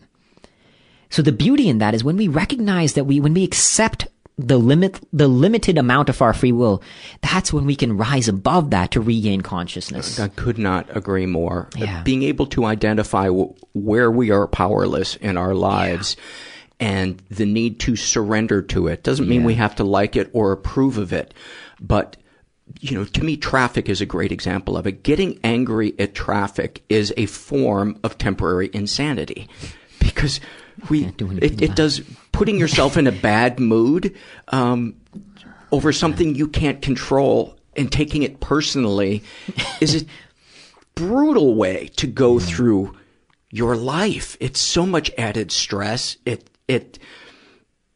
You know, using it as an opportunity to call friends or listen to a favorite album or a podcast called The Mental Illness Happy Hour. I had to learn that those were the ways to react to the fact that I can't control that. And then to try to bring principles to the things I can control. And it's almost like a triage of where do I file this moment? Is this a surrender moment, or is this a bring some principles to bear moment? And to deal with whatever fear I have, if I do have some semblance of control or influence in that moment. And many times I don't. I fall short of that. But the pursuit of that brings me peace and a sense of meaning, and it makes my life easier. Yeah. I like the way you put that, doing triage. Yes. So what was your experience as you began to use these as opportunities? As I started to figure this out, sort of accept what is, then what I came to realize is that, okay, now I'm out of this. I don't think there's a self-defined, right? So, okay, then who do I want to be? Who is the self that I want to create for myself and for others? And that's where, like, again, Viktor Frankl talks about a man's search for meaning. He says there's 3 ways to find meaning: in the deep human connection, finding meaning in our suffering, because you can't control that when life throws it your way. And the third is the pursuit of a purpose. I call it your worthy struggle. What is your worthy struggle? Because I call it a worthy struggle because I don't like the term passion often, especially with younger kids. They often hear if you follow your passion, life will be the sunshine and magical rainbows and unicorns. And we all know it won't be, right? It's going to be a brutal road, but that's not a bad thing. The struggle can be beautiful. Mm-hmm. So realizing that I got to consume myself in this worthy struggle. And that's what led me to then saying, okay, writing this book, creating this concept of Fearvana. Mm-hmm. The idea that fear and stress and struggle and guilt, however it all shows up, adversity can be an access point to enlightenment, not the other way around. But we demonize these things. We hear people say, be fearless, don't be scared. How many times do we say people don't stress out, don't worry? We add words like a disorder to anxiety and stress. We're always telling people, don't feel what you're feeling. Like everybody said, don't feel guilty. And again, rationally, I get it. I get that I could have gone to war with him and he would have still died. But it's not going to change my emotional response as someone who loved my brother, So we're always telling people don't feel what you're feeling. Instead, realizing accept what you're feeling, and any emotion can be useful. There's no bad or good. Despite our labeling of an emotion as bad or good, there's no bad or good emotions. No, there's just emotions. And healthy or unhealthy ways of expressing exactly. it. And it's like that person telling you you're not stuck in rush hour traffic. Yeah. No, I am. It's how should I react to this? Or what are my options for reaction? Exactly. And that's what's so flawed though. Like, sorry to interrupt, it just fires me up because I see how destructive it can be. Like, one of my veteran buddies went to the therapist and the therapist kept saying anger is a choice. Stop feeling angry. Stop feeling angry. And 7 years after the war, to him it was no longer a choice. It was a pattern he could not control. So when he came to me, I said, right now it's not a choice, man. You've just built this pattern. Your job is not to fight the anger and resist it when it shows up. It's just to accept and notice it. Yes. And he called me at 1 a.m. I remember, first time in 7 years since the war, he had able to not let his anger consume him, because every time like his kid broke something, he'd flip out, break the lawnmower, break the DVD player. And by saying that, okay, it's not a choice anymore. In time, you can change what first shows up. The feeling of anger is not a choice. Yes, exactly. I believe no feeling is a choice, but how we express it is a choice. Exactly. Yeah. I still wrestle with guilt. But to this day, I have a picture of my friend up on my wall, and it says, this should have been you. Earn this life. And sometimes I have 2 pictures now where the same picture of my friend, but it doesn't say this should have been you. Earn this life. It says, honor his death, live his life.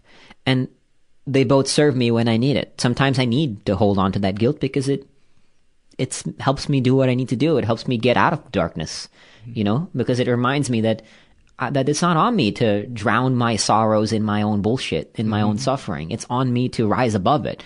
And he is to make him that, like I said, God's martyr, right? Okay. Other times it drives me to say, honor his death, live his life, as opposed to that feeling of guilt. But I'm able to consciously say, what do I need when I need it, Right. As you're sharing these things, there's so much nobility in the attitude that you've adopted and the life that you're living and trying to live. I have a concern for you that you won't allow yourself to ever just be and not do anything and be okay with that.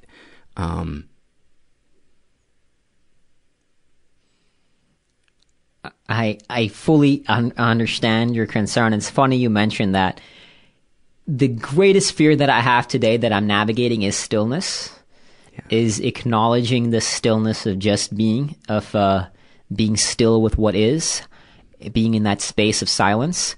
It's something I'm much more consciously and proactively engaging, but God knows it's still terrifying. It's hard. It's very hard. It's one of the hardest things to get to, because the chatter in our brain is so anti-stillness. Yeah, absolutely. Think. And your thoughts go everywhere. And we're always running away through sometimes drugs, alcohol, through our phones, through watching TV, sometimes through work, sometimes through, in sometimes positive, quote unquote ways, sometimes negative. But if we just be like this great exercise I learned from this endurance cyclist friend of mine. He did this race across America. It's one of the toughest endurance cyclist races in the world, like 10 days of cycling and 10 hours of sleep total. One of the things he used to do to train for it, he would sit still, stare into a wall. Obviously no TV music, but not even a painting. So literally no stimuli to engage the consciousness, just an empty wall. And he would do it for up to 12 to 24 hours and then go riding for that same amount of time. And just being still with your thoughts. I've started to practice it. I haven't done it for nearly that long yet.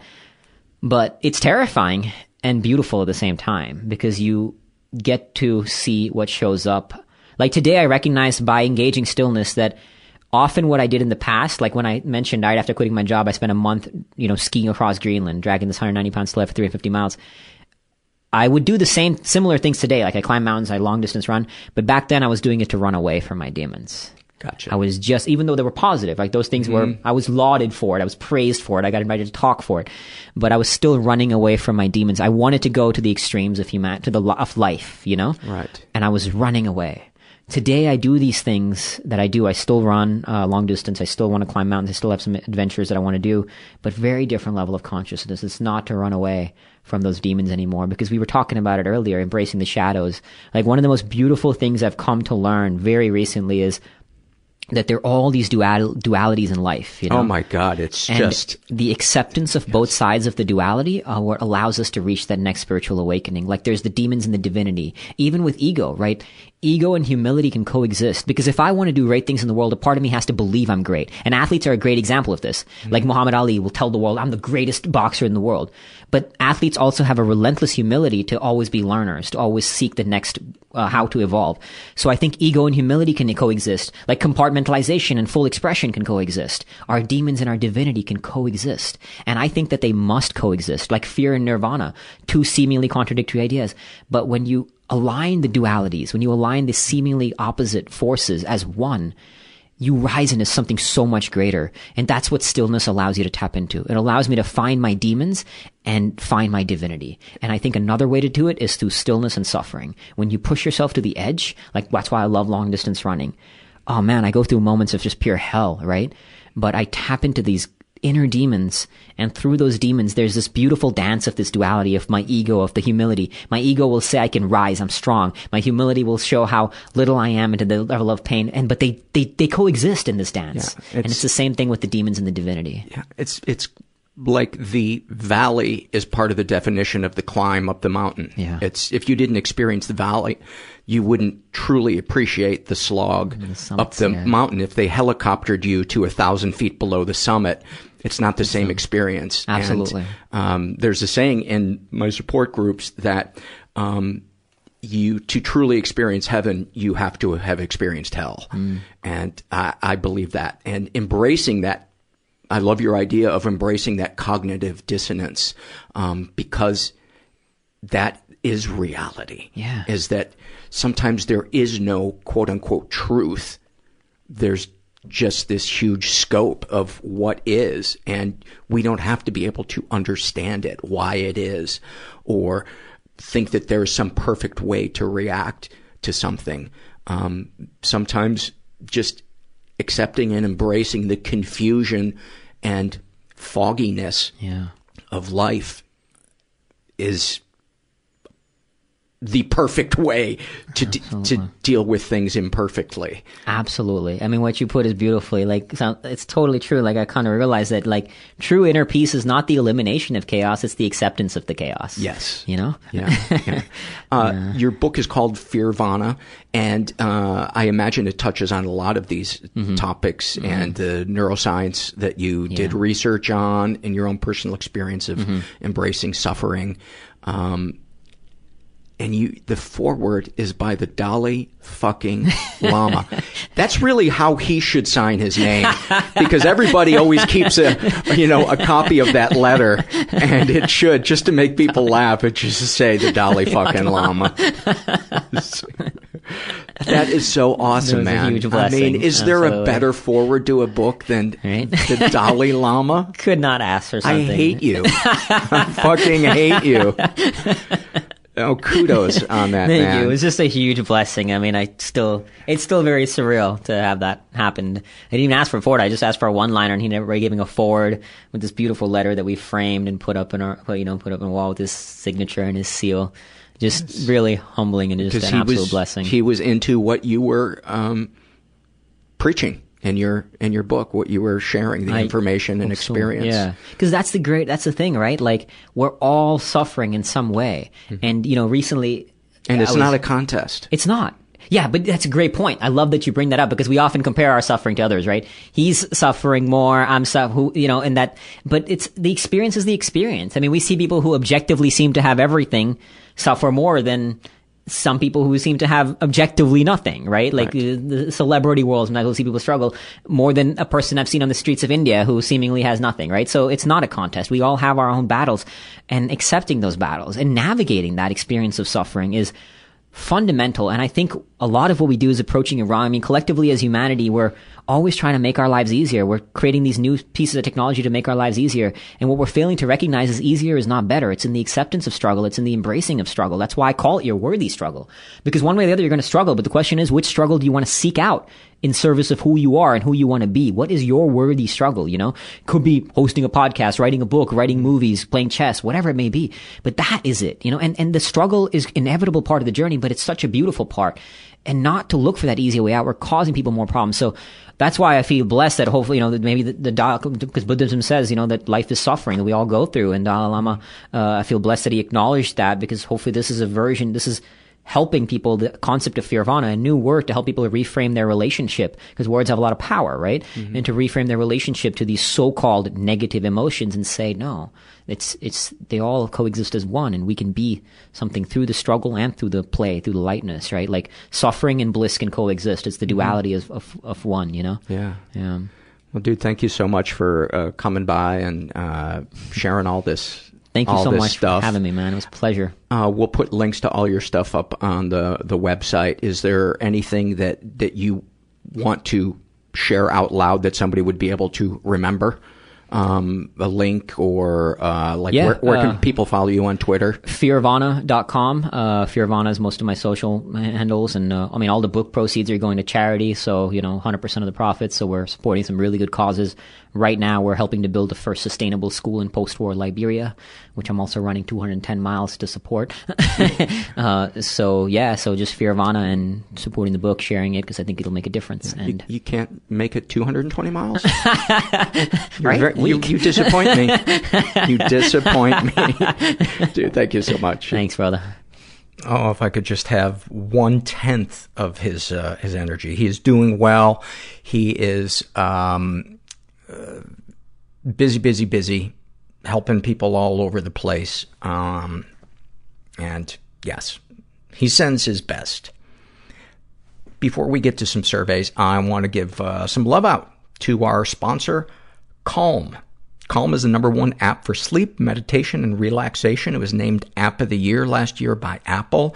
There's nothing worse than not being able to fall asleep and yet also being exhausted. And if you go to calm.com/mental, you can get 25% off a Calm Premium subscription, which includes hundreds of hours of premium programs, including sleep stories. They're essentially bedtime tales for grown-ups designed to quiet the mind, relax the body, all kinds of good stuff. You can also get access to guided meditations on topics like anxiety, stress, and sleep, soothing music, and more. So for a limited time, you guys can get 25% off a Calm Premium subscription at calm.com/mental. That's CALM.com/mental. And it includes unlimited access to all of Calm's amazing content that will have you drifting off to dreamland in no time. I'm the conductor of Dreamland. I don't know if you guys know that, but I run a little choo-choo in Dreamland. And for some reason, I wear genie slippers because I get my fantasies and my dreams mixed up. So get started today at calm.com/mental. Then get to sleep. I want to also give a shout out to our other sponsor, Policy Genius. Nobody likes to talk about life insurance, and nobody likes to think about all the shit that's involved in life insurance. But Policy Genius is easy way to get life insurance. In minutes, you can compare quotes from top insurers to find the coverage you need at a price you can afford. And from there, you can apply online, and the unbiased advisors at Policy Genius will handle all the red tape. And Policy Genius doesn't just make life insurance easy. So whether you're shopping for disability insurance to protect your income, or homeowners insurance, or auto insurance, they can help you get covered fast. I've been to their website. It's just perfectly laid out, super intuitive, easy to navigate, and all the things where you would be like, well, how do I check this box? They explain it, and they make it really easy to navigate. They take all the agony out of that process. So I recommend it. So if you've been intimidated or frustrated by insurance in the past, give Policy Genius a try. Just go to policygenius.com to get your quotes and apply in minutes. You can do the whole thing on your phone right now. Policy Genius, the easy way to compare and buy life insurance. Let us get to some surveys. This is a body shame survey filled out by a woman who calls herself 23 and milk isn't going to help, Mom. What do you like or dislike about your body? My breasts and my stomach. I was a late bloomer and have always had very small breasts. By the way, just always assume that if they don't say they like or dislike it, they're talking about what they dislike. My breasts and my stomach. I was a late bloomer and have always had very small breasts. Even now, I am a 32B cup, but my mother always made offhand comments and remarks about them, would whisper loudly to me about them in front of my father, and drill me every so often, wondering if I had been drinking milk, then blamed for no progress being made. You know, the unattainable beauty ideals that we foist onto women and some men, but mostly men or women in our society. There are so many culprits for it, but the one that has really surprised me doing this show is the stuff coming from the parents, and especially the mothers, just kind of putting the sick negative voice they have in their brain, just passing that down like a bad heirloom. Now that I'm in no contact with my family and I'm learning a ton more about body dysmorphia, I realized how normal my body is. I'd always operated under the idea that my body was, quote, unnatural and not quite there yet and deformed. The truth is, yeah, maybe it's not the exact same shit you see everywhere else, but the multitudes of random genes combining to make different people resulted in everyone being slightly different. So what if they're different enough to notice? Now I follow the dogma of that one grandparent you see in the locker rooms at the Y. Just let it hang, man. Who cares? Brains and ball sacks look like walnuts. Sometimes your areola is bigger than your breast, and the rooster crows in the morning. You had me at brains and ball sacks. Brains and Ball Sacks was the name of my first solo album after I left the band Tits and Toes. And a lot of people thought that it was a little derivative, but I'm like, how can I be derivative of something that I was just in? And what does rooster crows in the morning mean? Does that mean, is that like a reference to morning wood or something? But I love this survey. I love that you have distanced yourself from that sickness and that negative thinking. And it is the greatest vacation you will ever take. When you begin to distance yourself from people that just are spewing the stuff that they haven't separated themselves from yet. Because it's like, in a sick way, I think those parents, they're trying to help. They think they're protecting their child, you know? They're inspiring them to change or do something, but it's just so fucked up. It's so fucked up. And high five for you loving your body the way it is. And I am personally a fan of like going to a place, like in Croatia. I think I shared this on the podcast. I went to a place that was clothing optional beach. And the culture in Croatia, pretty much Europe, but especially Croatia, is very body friendly. And when you're on a beach with, 300 people, you're going to see a body type, every type of body. And after a while, I find that I just stop worrying about what I look like. And there's something really nice when everybody is naked. It's assuming that it's a healthy environment and it doesn't have some, unhealthy vibe to it. It's so democratic because nobody is showing off their wealth. There's nothing to hide behind. And when there's nothing to hide behind, I don't know, it's kind of like you have to face that fear, and then you suddenly realize that fear is really just a mirage, a phantom. Is that the right word? Zaphod, I think I'm pronouncing his name right, writes, I have a recessed chin, small lower jaw, and messed up teeth. Small but high cheekbones that highlight the eye area, making it more like bags from tiredness. I'm currently, by the way, my 2nd grade picture, I started having bags under my eyes. That's not good. I'm currently on a waiting list for corrective surgery in which they will break my face in 6 places and move it around, also while fitting me with braces. I feel like this has made my life hell because it makes me look ugly. I suffer from anxiety and depression due to being treated badly by people for my looks, though anytime I bring it up with either friends or a therapist, they deny a problem ever exists or ever existed. The only people that acknowledge it are the shitty bullies and my amazing dentist. I have made great progress in my mental health issues, but until I step over this hurdle, I don't feel like I will make any more progress. How you look can affect your life massively, unfortunately. Thank you for sharing that. And I think people forget that men can be really wrapped up in their body dysmorphia or, anxiety about things. I'm not saying he had dysmorphia, but I guess what I'm trying to say is we have feelings too. This is a Shame and Secret survey, and thank you for sharing that. And I hope that you make progress in finding peace with your body and how you look and how you feel about yourself. Life is too short to hate the body we are stuck with. It just is. But boy, is that easier said than done. This is a Shame and Secret survey filled out by a woman who calls herself UHHH.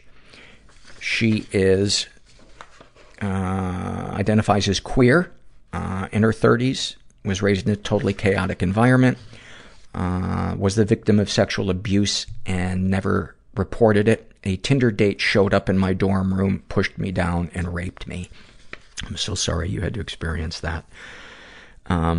She's also been physically and emotionally abused. I do not have any emotions about it anymore. I have basically shut down all emotional feelings about it and talk about it like it's everyday conversation. Any positive experiences with abusers? Yeah, the abusers were my parents while they were on drugs. They aren't bad people, so we have a lot of fun together when we or they aren't fighting. Darkest thoughts. My sister raped me when I was younger, and sometimes I wonder if that is why I like women. It makes me feel guilty for trying to blame my queerness on a specific event. Darkest secrets. I've tried to kill myself 7 separate times in 3 years. Sexual fantasies most powerful to you. Being owned or owning someone. It makes me feel powerful.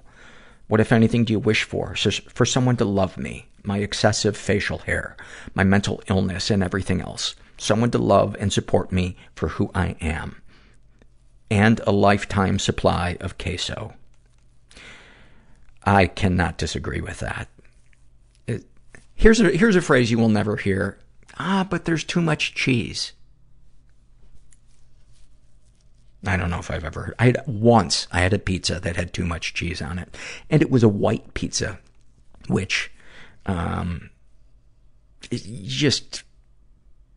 pizzas are kind of the Italian version of Frosted Pop-Tarts.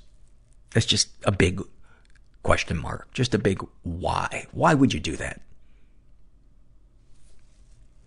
Have you shared these things with others? Yes, once, and he never spoke to me again. How do you feel after writing this down? Confused. Well, I want to send you a hug because it sounds like you are in a lot of pain and your brain is spinning, and there's nothing I can say that will make any of those feelings different. But you're not invisible. And I think probably just about everybody listening is like me, and they just want to give you a hug and tell you that you're not alone. This was filled out by Tats Done One, and he writes, what do you like or dislike about your body? Some of the tattoos I've got. Also, I usually feel too skinny, not manly enough, too effeminate. Legs are too skinny. Thank you for sharing that.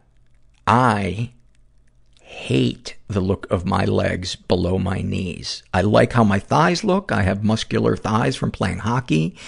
And below my knees, it looks like somebody swapped me out with a chicken. And so if I wear shorts that go to the knee, I look like a chicken that ate too much.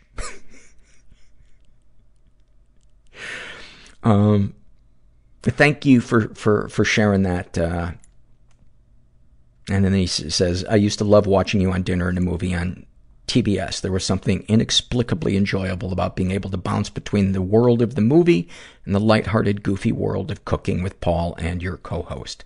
I can't remember her name. The first one was Annabelle, the second one was Lisa, and the third one was Janet, and Claude was the chef. And I talked to all of them today. Not today, but, you know. What do I mean?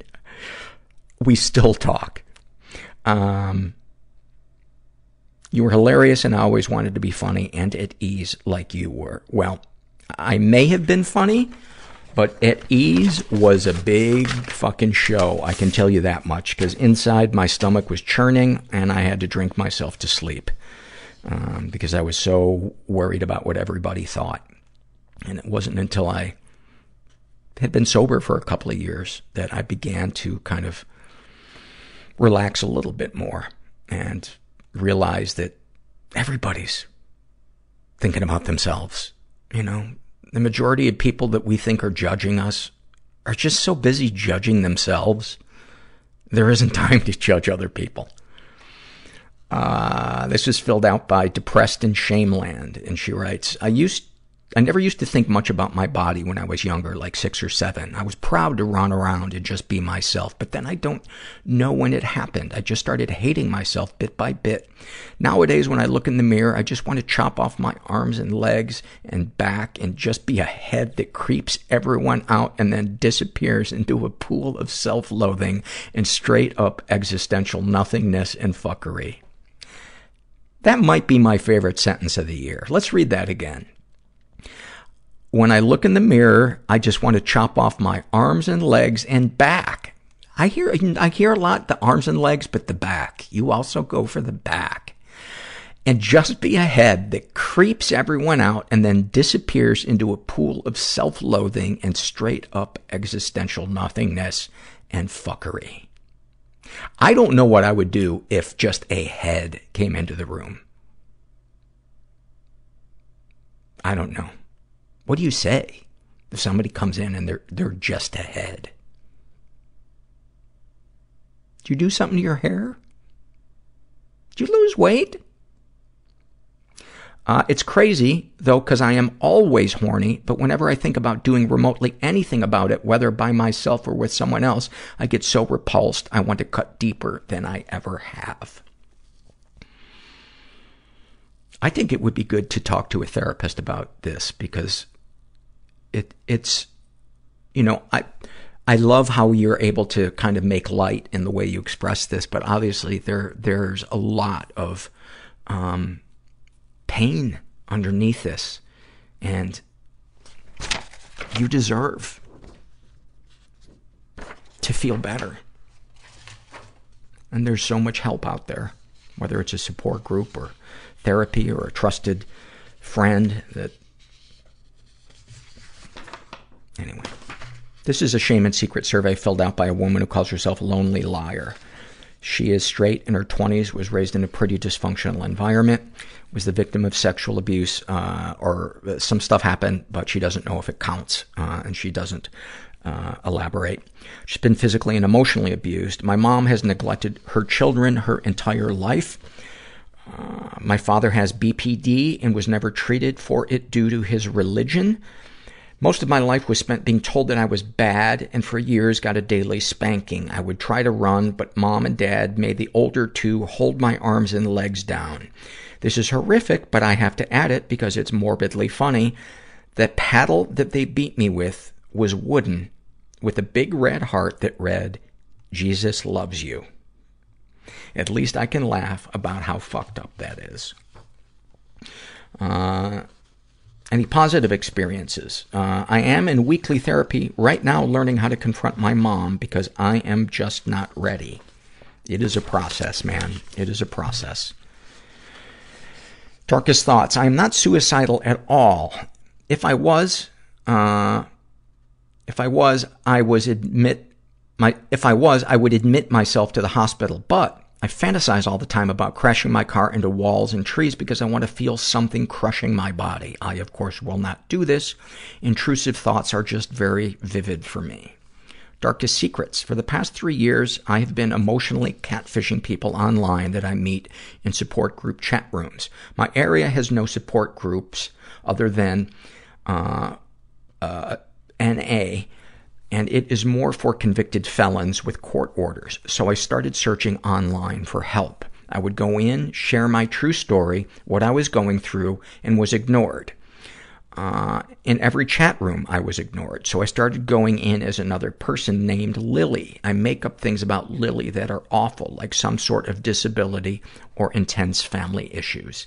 This was the only way I could get people to talk to me, so I still do it. It's wrong to be a liar, but I don't know how to be okay without it.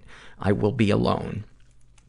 That must be incredibly painful to be putting your stuff out there and feeling like you're being ignored, or in reality being ignored. My suggestion, instead of changing your story, is change the people that you share your story with and just keep searching. I don't know if you have gone to intherooms.com, but I'm told that can be a good place. But there's not going to be any kind of healthy growth or relief from what you're doing. It might be exciting, but it's going to keep you stuck. Sexual fantasies most powerful to you. I have not, nor will ever share this sexual fantasy, but the most powerful one is having an older woman hold me to her breasts and treat me like a small child.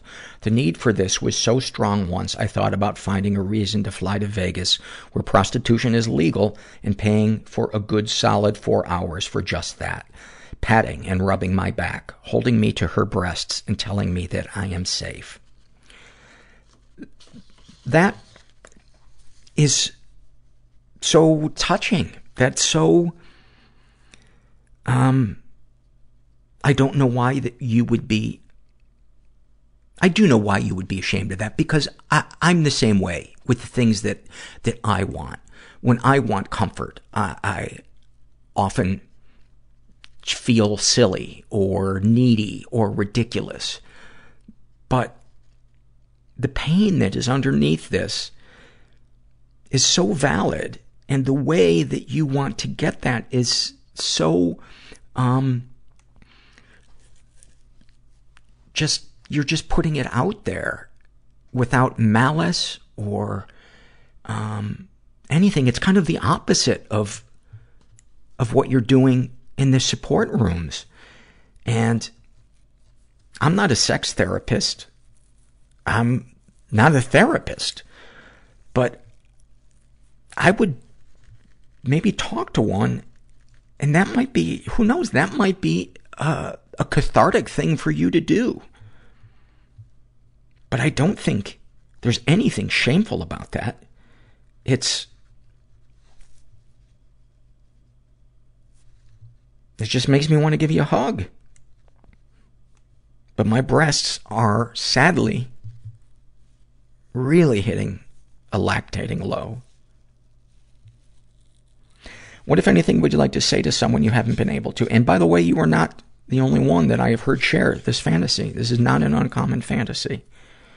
I would like to tell my dad that I am sorry for being so angry at him, especially for having to take care of him while he died slowly of cancer alone in his apartment. I would hug him because I never did, and just be there. I believe that people's spirits still exist, and sometimes I talk to people that aren't here anymore, just in case their spirit is out there. And I have the feeling that your dad doesn't want you beating yourself up for that he wants you to be happy and at peace. What, if anything, do you wish for? To feel unconditional love, if that exists. It does exist, but it's not easy to find. And it is the most worthy quest you can ever, ever, ever go on. Have you shared these things with others? I've shared a bit about my past abuse with my husband. I started going to therapy because I was getting the vibe that he was sick of me. I will never share about the emotional catfishing, ever.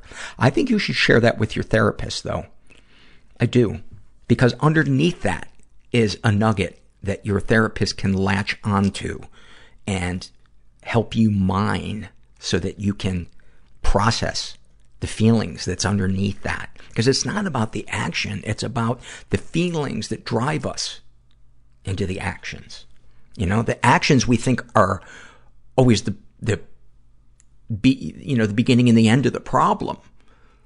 Because that's where it meets the physical world. But it's the emotional world that is the gasoline those actions run on. How do you feel after writing these things down? I am thankful for this podcast and this survey in order to share anonymously and not be afraid of being judged. This is who I am, and I hope one day somebody will be okay with that. You sound like a really beautiful, sensitive person who has had their trust broken many times, and who wouldn't be afraid of being vulnerable again and putting yourself out there.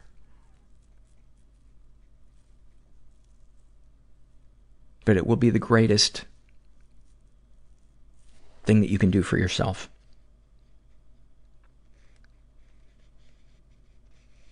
Thank you for sharing that. And this is really sweet. I've been a long time listener. I feel like you are my friend. When you lost your dog, I cried. When you and your wife separated, it hurt. I know you don't know me and probably don't care to, LOL, she wrote. But you do mean a lot to me. On my long commute home, you are family. You're gonna make me cry. That means a lot to me. It really does.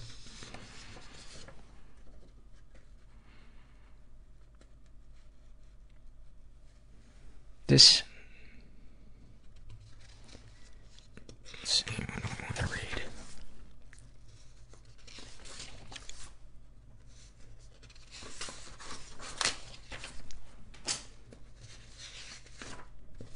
I am going to fast forward because I am running out of energy. Two more surveys. One is an awfulsome moment and the other is a happy moment. And this first one is an awfulsome moment filled out by Pepper Potts. And she writes, I've had bad experiences with therapists. For example, with one therapist, as I was describing how overly sensitive I was to other people's body language and the general vibe they give off, I looked up at her to find her nodding off, doing that little head bob thing, trying to stay awake. That is so fucked up. But about a year ago, I finally found a therapist I liked. Unfortunately, for a few reasons, and cost being the main one, I stopped going after a couple of sessions. After getting back into the podcast, I kept thinking to myself, I really need to go back to see her. Every day I would think about what relevant things happened to me over the last year and try to figure out how much stuff I could jam into 1 hour-long session. I kept telling myself, tomorrow I'll book the appointment, but never did. Finally, this morning I called and made the appointment. I was so proud of myself for taking a step towards better mental health. I even talked to my sister about it, since she is going through mental issues of her own. Later that night, I received a message from my sister. I open it, and it's a link to an article about my wonderful therapist getting her license revoked over accusations of having sexual relations with her clients. Don't give up looking. Don't give up looking. Oh, I'm always so afraid when I read, the codependent in me is so afraid when I read about a negative therapy or support group experience that somebody has, that they're going to think that that stands for all therapists or all support groups. And it so doesn't. And finally, this is a happy moment that it's so subtle and human, and I just fucking love it.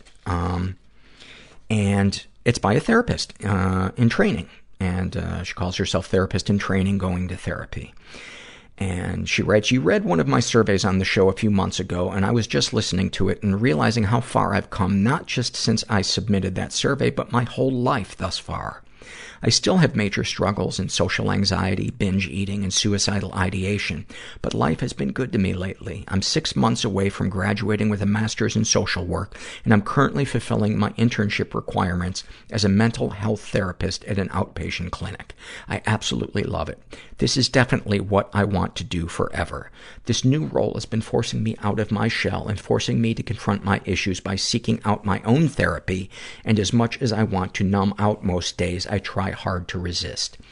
Even if I fail and numb out anyway through binging, watching TV for hours straight, engaging in a self-destructive rabbit hole of ruminating on how worthless I feel, or on the other end of that, pretending I don't have any feelings at all, usually a combination of all of these, I still have come so far in terms of my self-awareness and my willingness to admit my problems and to actively try to change them. See, that is what I love. That is the difference between this and that therapist at the end of the other one. That other therapist clearly is a fucking malignant narcissist that didn't want to get help. You know, if you are misusing your authority to sleep with your clients, you know, that is somebody with very little conscience. And what I love about this survey is this is a human. This is a therapist who has feelings and struggles like the rest of us, but she's fucking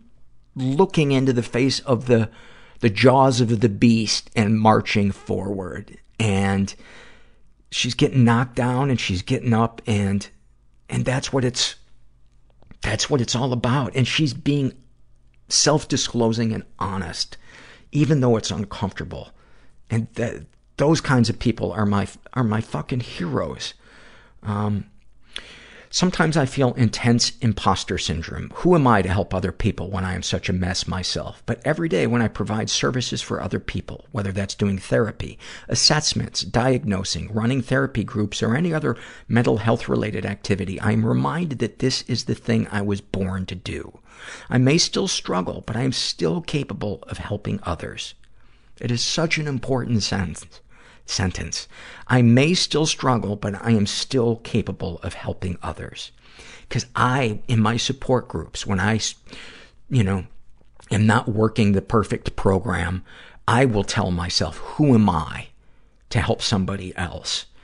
And that's the lie. That's the shame talking. I may still struggle, but I am capable of helping others. I may still be really engaged in my eating disorder and super anxious and codependent and avoidant, but I am still doing my best, and I can't be perfect. I guess this isn't a happy quote, moment, but rather a realization of slow burn happiness. I still want to be numb sometimes because it's easier to be numb than to feel everything that goes along with being alive. And it is so hard to be alive sometimes, but it's so much more rewarding not to feel numb. I guess I just want to offer hope out there to everyone struggling. I realize that without my struggles, I probably wouldn't be as empathetic or as good of a therapist, because when people tell me what they are going through, I feel it in my heart, not just in an academic way. I've also finally started actually doing the coping skills I suggest to clients. For example, I recently started journaling every day, and it's actually helping me feel better. It's not a miracle fix, but I feel more genuine when I talk to clients about coping skills that I actually have used myself. There's a small part of me that thinks it's narcissistic to even submit this positive thing about myself, but the bigger part of me knows that's not true.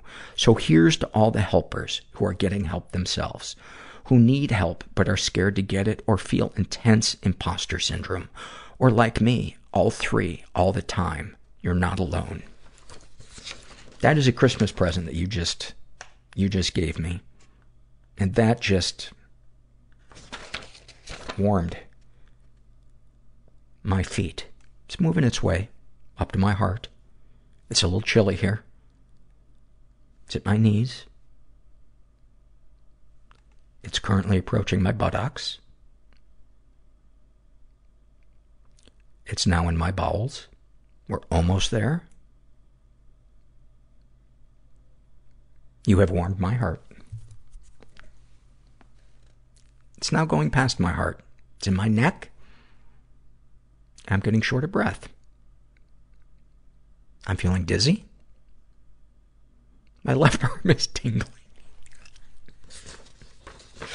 And you're going to jail for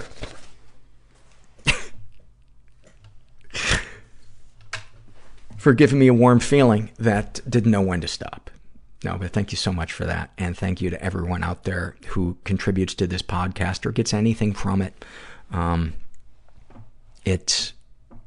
love this community. It does not feel like me and them, you know, I'm just really, really grateful. And, no matter what you're going through, never forget that you're not alone. And survive the holidays. You can make it. You can make it. Deep breaths. And remember that you're not alone. Thanks for listening. Everybody I know is bizarrely beautifully Everybody fucked up I know in some weird is way. bizarrely beautifully fucked up in some weird way. Bizarrely beautifully fucked up in some weird way.